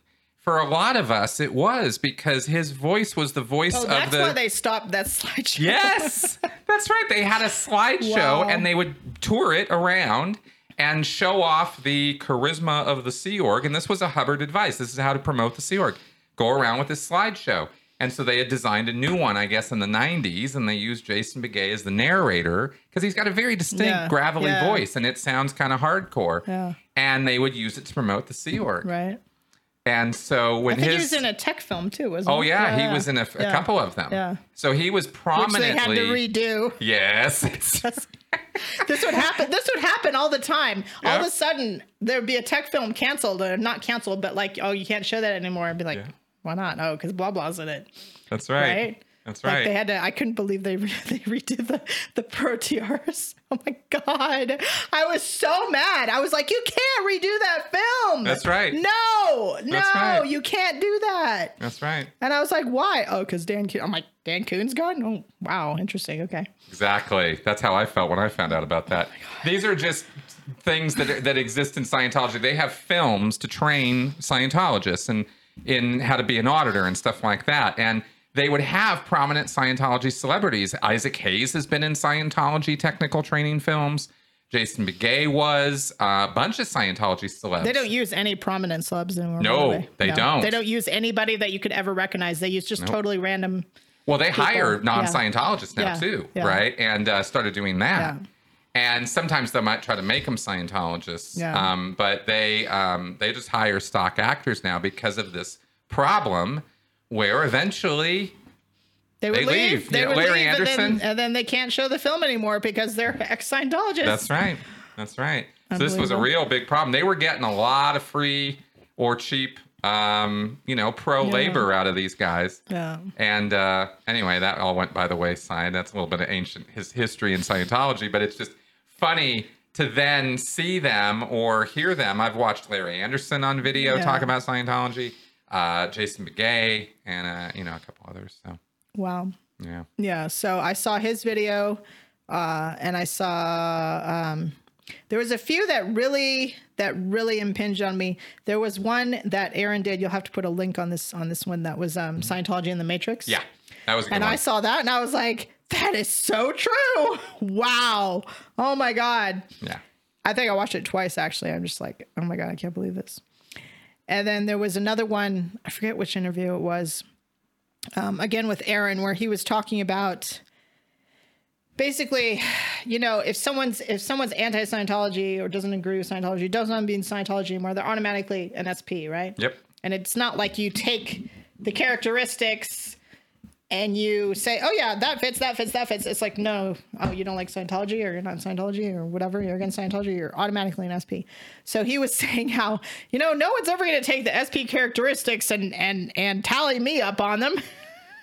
And I was like, that's true, actually. That's very true. And that's very interesting. And that doesn't seem right, because those are supposed to be the characteristics. That's right. And yet you have an issue that calls antisocial personality and anti-Scientologist. Yeah. And it's really interesting once your eyes start opening to the contradictions. Yeah. Which is exactly what you're talking about, is you start becoming aware of these contradictions that have been in front of you the entire time. It's right there in the materials. Yeah. But we didn't read it that way, because we thought, oh no, that, you wouldn't even occur to you that there would be a negative way or a biased, horrible way of applying this information. We always apply it so beautifully. Yeah, right. Until it's pointed out to you how we don't. And you're like, oh shit, it actually doesn't say that, does it? Yeah. That business maybe one of the more extreme examples, I don't know if you remember, from Science of Survival, where he talks about the leper colony and how they just took them out in a barge and blew them up. And how basically that was pretty much the right thing to do. Yeah. He pretty much says that in the book, and you're like, and it just kind of gloss over. You're like, no, that's not really what he means, even though that's exactly what he says. Yeah. Just, it's very interesting. Yeah, that's what you do with all the 1-1s, right? That's right. Yeah. Right. The world would be better off without them. And that includes according to L. Ron Hubbard, every single person in the LGBTQ band. They took that out of the new Science of Survival. What? They took that line. They took that out. The part that talks about homosexuals being 1-1, they took it out of Science of Survival. Because I read the old Science of Survival. I read like 5 times trying to understand it, right? Yeah. So then when I read the new one, I was like, wow, they took it out. Interesting. Yeah. I wonder if they updated Dianetics as well, because it's in there too. I don't I'll have to check the latest editions and actually check this out. Yeah, but they definitely took it out of Science of Survival. Okay. Well, isn't that interesting? We knew it was coming. Yeah. It was just a matter of time. Because we keep talking about it. So there you go. Who's to say, one of the things I'm just going to say straight up, but just as a person who's been doing this for a lot of years, it's actually a little pleasing to me to hear that the things that we have been exposing are actually like being acted on. It's not like there's some hope for Scientology. Fuck that. But isn't it interesting that there actually is change in response to this? And there's not like there was like an announcement about it. Oh, by the way, Science of Survival was updated. It just gets done and nobody says anything. That's right. Quietly. Yeah. That's right. Yeah. Suddenly it's just not there anymore. And in a culture where they are taking tech balls and policies and all kinds of stuff away, where it's a little haphazard as to how you access stuff, you can get away with stuff like that. Yeah. Right? Because nobody's really tracking what's going on. Yeah. It's interesting, yeah? Yeah, very. Well, continuing right along here. So where were we? So I was listening to all sorts of things while I was out. Right. And I was also, I came across, actually by accident, Aaron talking about the clear cognition. And this was completely by accident, because I was still afraid of like, I can't, that's confidential. I'm going to be messed up if I ever see that before I'm up to that and all that, which I totally do not believe anymore, because nothing happened to me. Nothing happened to every other person who's read this information before they're ready. And I don't ever plan on going that route anyway, because I don't see the point. Yep. So I came across this video where he talks about the clear cognition, and I was like, really? That's what it is? I am not impressed. And I read that on the CCRD check sheet, so I can absolutely attest that what Aaron talks about is that's what it is. Yeah. And it was interesting to me because at that point I had studied up through all the books, all the lectures that went with all the books. I was doing what's called the chronological study. So I was studying all the books, congresses, what's called the advanced clinical courses, which is just more lectures, congresses, which are lectures. But I was doing all this in sequence, and I was up to, I think the 7th or the 8th ACC. So I'd studied quite a bit by then. Yeah, that is a lot. basically you were studying all of the books and lectures through about 56. Yeah, 50, yeah, that sounds about right. 55? 55, 56. Yeah, somewhere in there. Yeah, because, well, no, because you have Dianetics. I wasn't up to Dianetics 55. Oh, it was you weren't probably up like to 54. Yeah, okay. it was up to like 54. Lots of material in there. Yeah, there's tons. Early days, tons of stuff. Yeah. But it's also very repetitive. And he tells a lot of the same stuff and the same stories over and over and over and over and over and over, just in like different ways and whatever, right? And actually all the stuff he talks about, you're just like, wow, this doesn't exist anymore. You don't hear about this anymore. You don't hear about this anymore. And I guess it's because you're back there and you're not up to the point where it's like, oh, well, the grades and the grade chart and That's whatever, right? There was, in the 1950s, there was none of this stuff. Yeah. There was even a 2-year period where there were no e-meters being used. That's right. So you got all kinds of crazy shit going on in the 1950s as this thing sort of evolved into what it became, where it went from Dianetics as a science to this sort of pseudo-religious thing. A lot of people not on board with that, but Hubbard gradually worked them over or got new people in. And then they started working over this whole concept of clear. And that was what they spent the rest of the 1950s on. Yeah. And it wasn't really, modern Scientology emerged in the 1960s when Hubbard was in England, just to give the quick rundown on that. So listening to all the early stuff is fascinating. Yeah, it's fascinating. And then when I heard this video that Aaron did on the clear cognition, I was like, okay, that's all it is. I mean, I basically already knew that. Like, you're mocking up your own shit. You're creating your own whatever, right? Yep. So I wasn't very impressed. So I was like, okay, well, now that I've seen that, and if I do decide to stay, I don't know if I'm ever going to do this. I'm like, yeah, I felt really weird after I'd seen that. I was just like, things were starting to like kind of, the whole thing was starting to just come apart. I was just like, no, I don't think so. I don't think I'm going to stay. So then, I mean, all of this is so familiar to me. I totally hear you. Yeah, I'm sure. I'm sure. It does. It feels like the seams are starting to show. Yeah. Like things are starting to pull apart a little bit. Yeah, you're kind of like, what am I actually doing here? Right. And I was asking myself that for a long time. And plus, I just was, like I said before, I just was unhappy.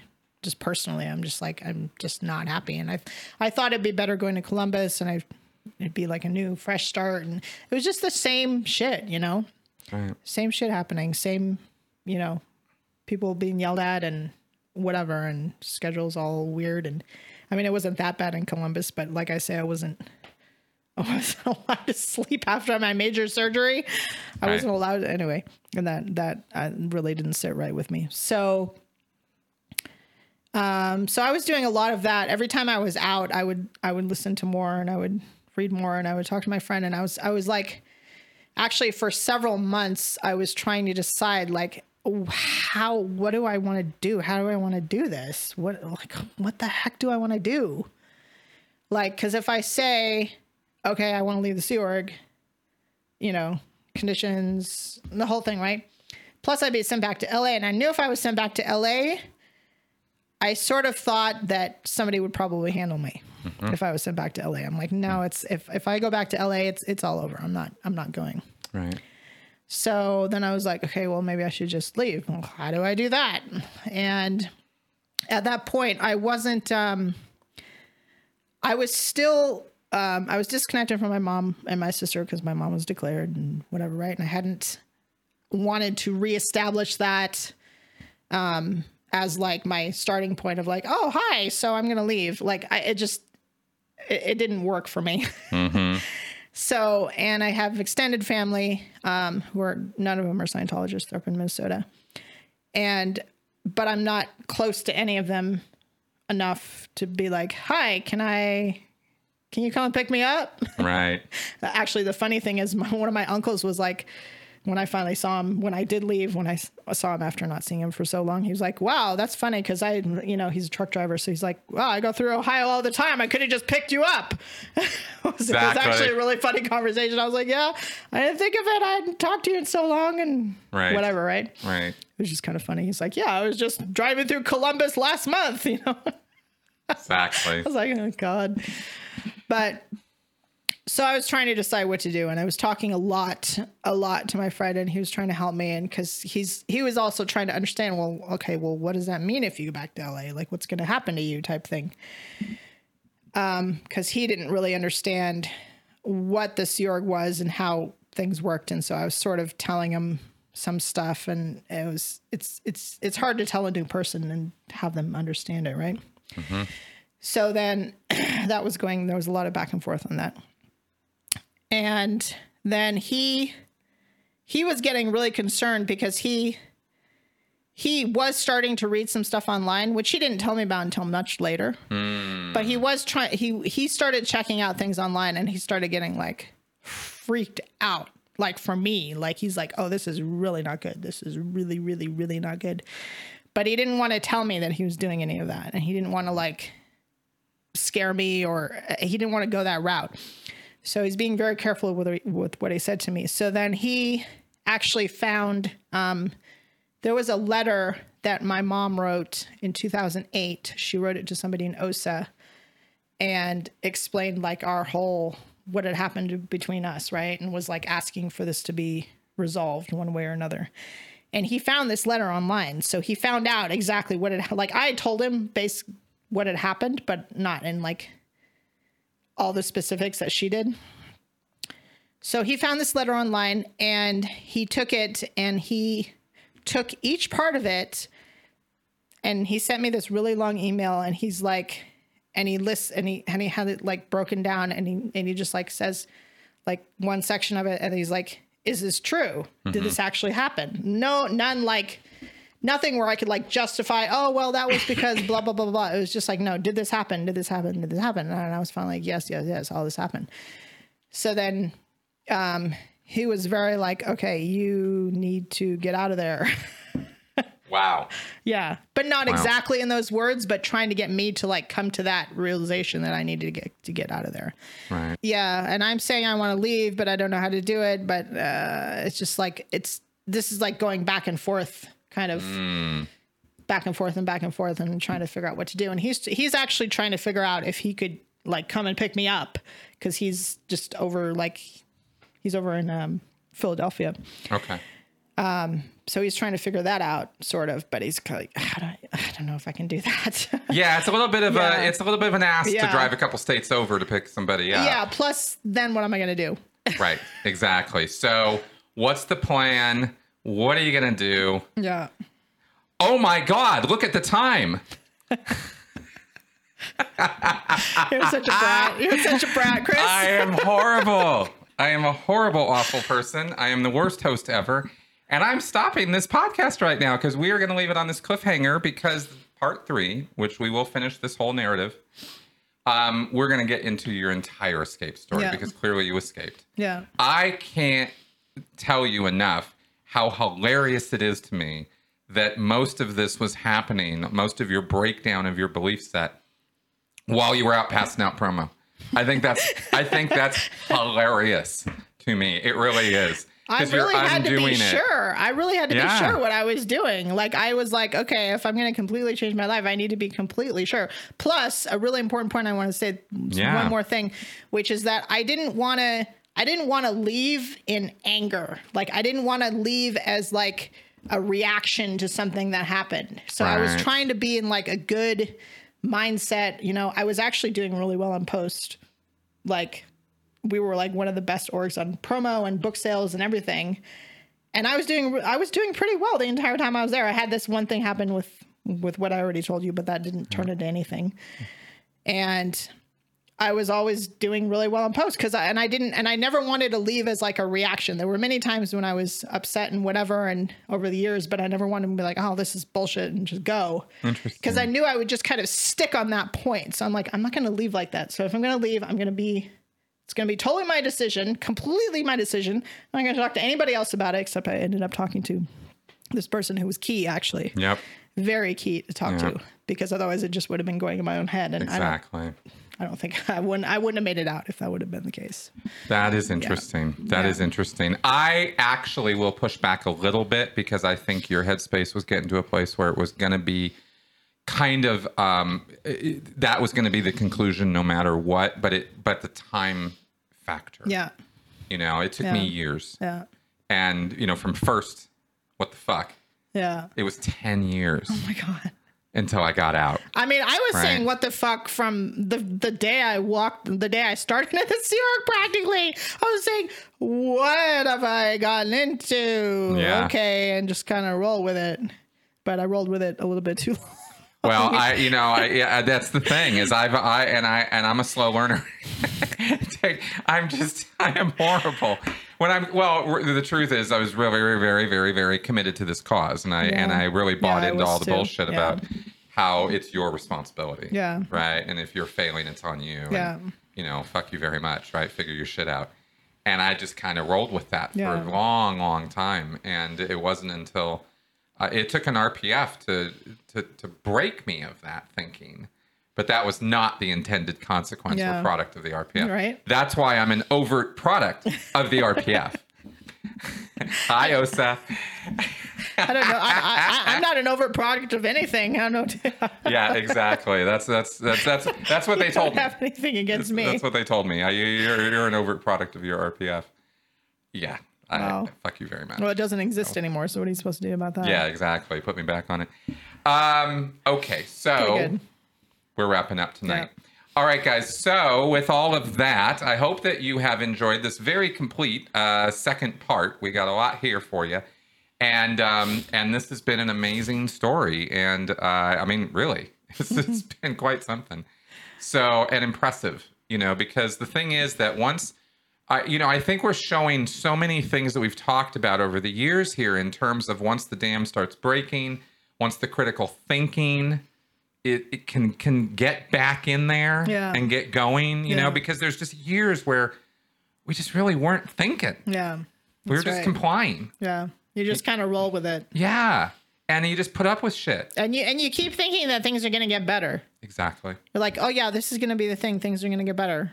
And then maybe it's a little bit better for a little while. Then it's just sucks again. That's right. And I think in a way, having been on staff and the Sea Org through the new Pro-TRs back in 1990, Key to Life. I was a delivery guy for that. That was supposed to change the planet. The new era of management, the golden age of tech, the golden age of knowledge, right? Golden age of knowledge part 2. Blah, blah, blah. Like ideal orgs. Yeah. And ideal orgs was the last straw for me, because this has been, failed program after failed program after failed, meaning this was supposed to be the big release that was going to blow the socks off everybody and change Scientology forever, and the whole world was going to come knocking on our door, and nothing ever produced that result. Yeah, so they do a big grand opening, and there's a bunch of people in there for like a day, and then everybody's gone, and it's the same size it was when you started. It's just they have a big building that they have to take care of now. Exactly. With like one staff member per square mile or something. That's right. I was thinking of Valley, actually, specifically. Yeah, well, Valley was just this monstrosity of a building. Yeah. I remember when they got that building, and it was just like, you're going to do what?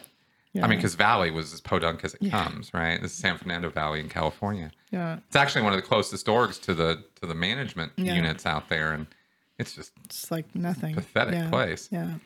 So, okay. Anyway, so we're going on and on here. Yeah. So we will be wrapping this up next week. We're going to get this thing done.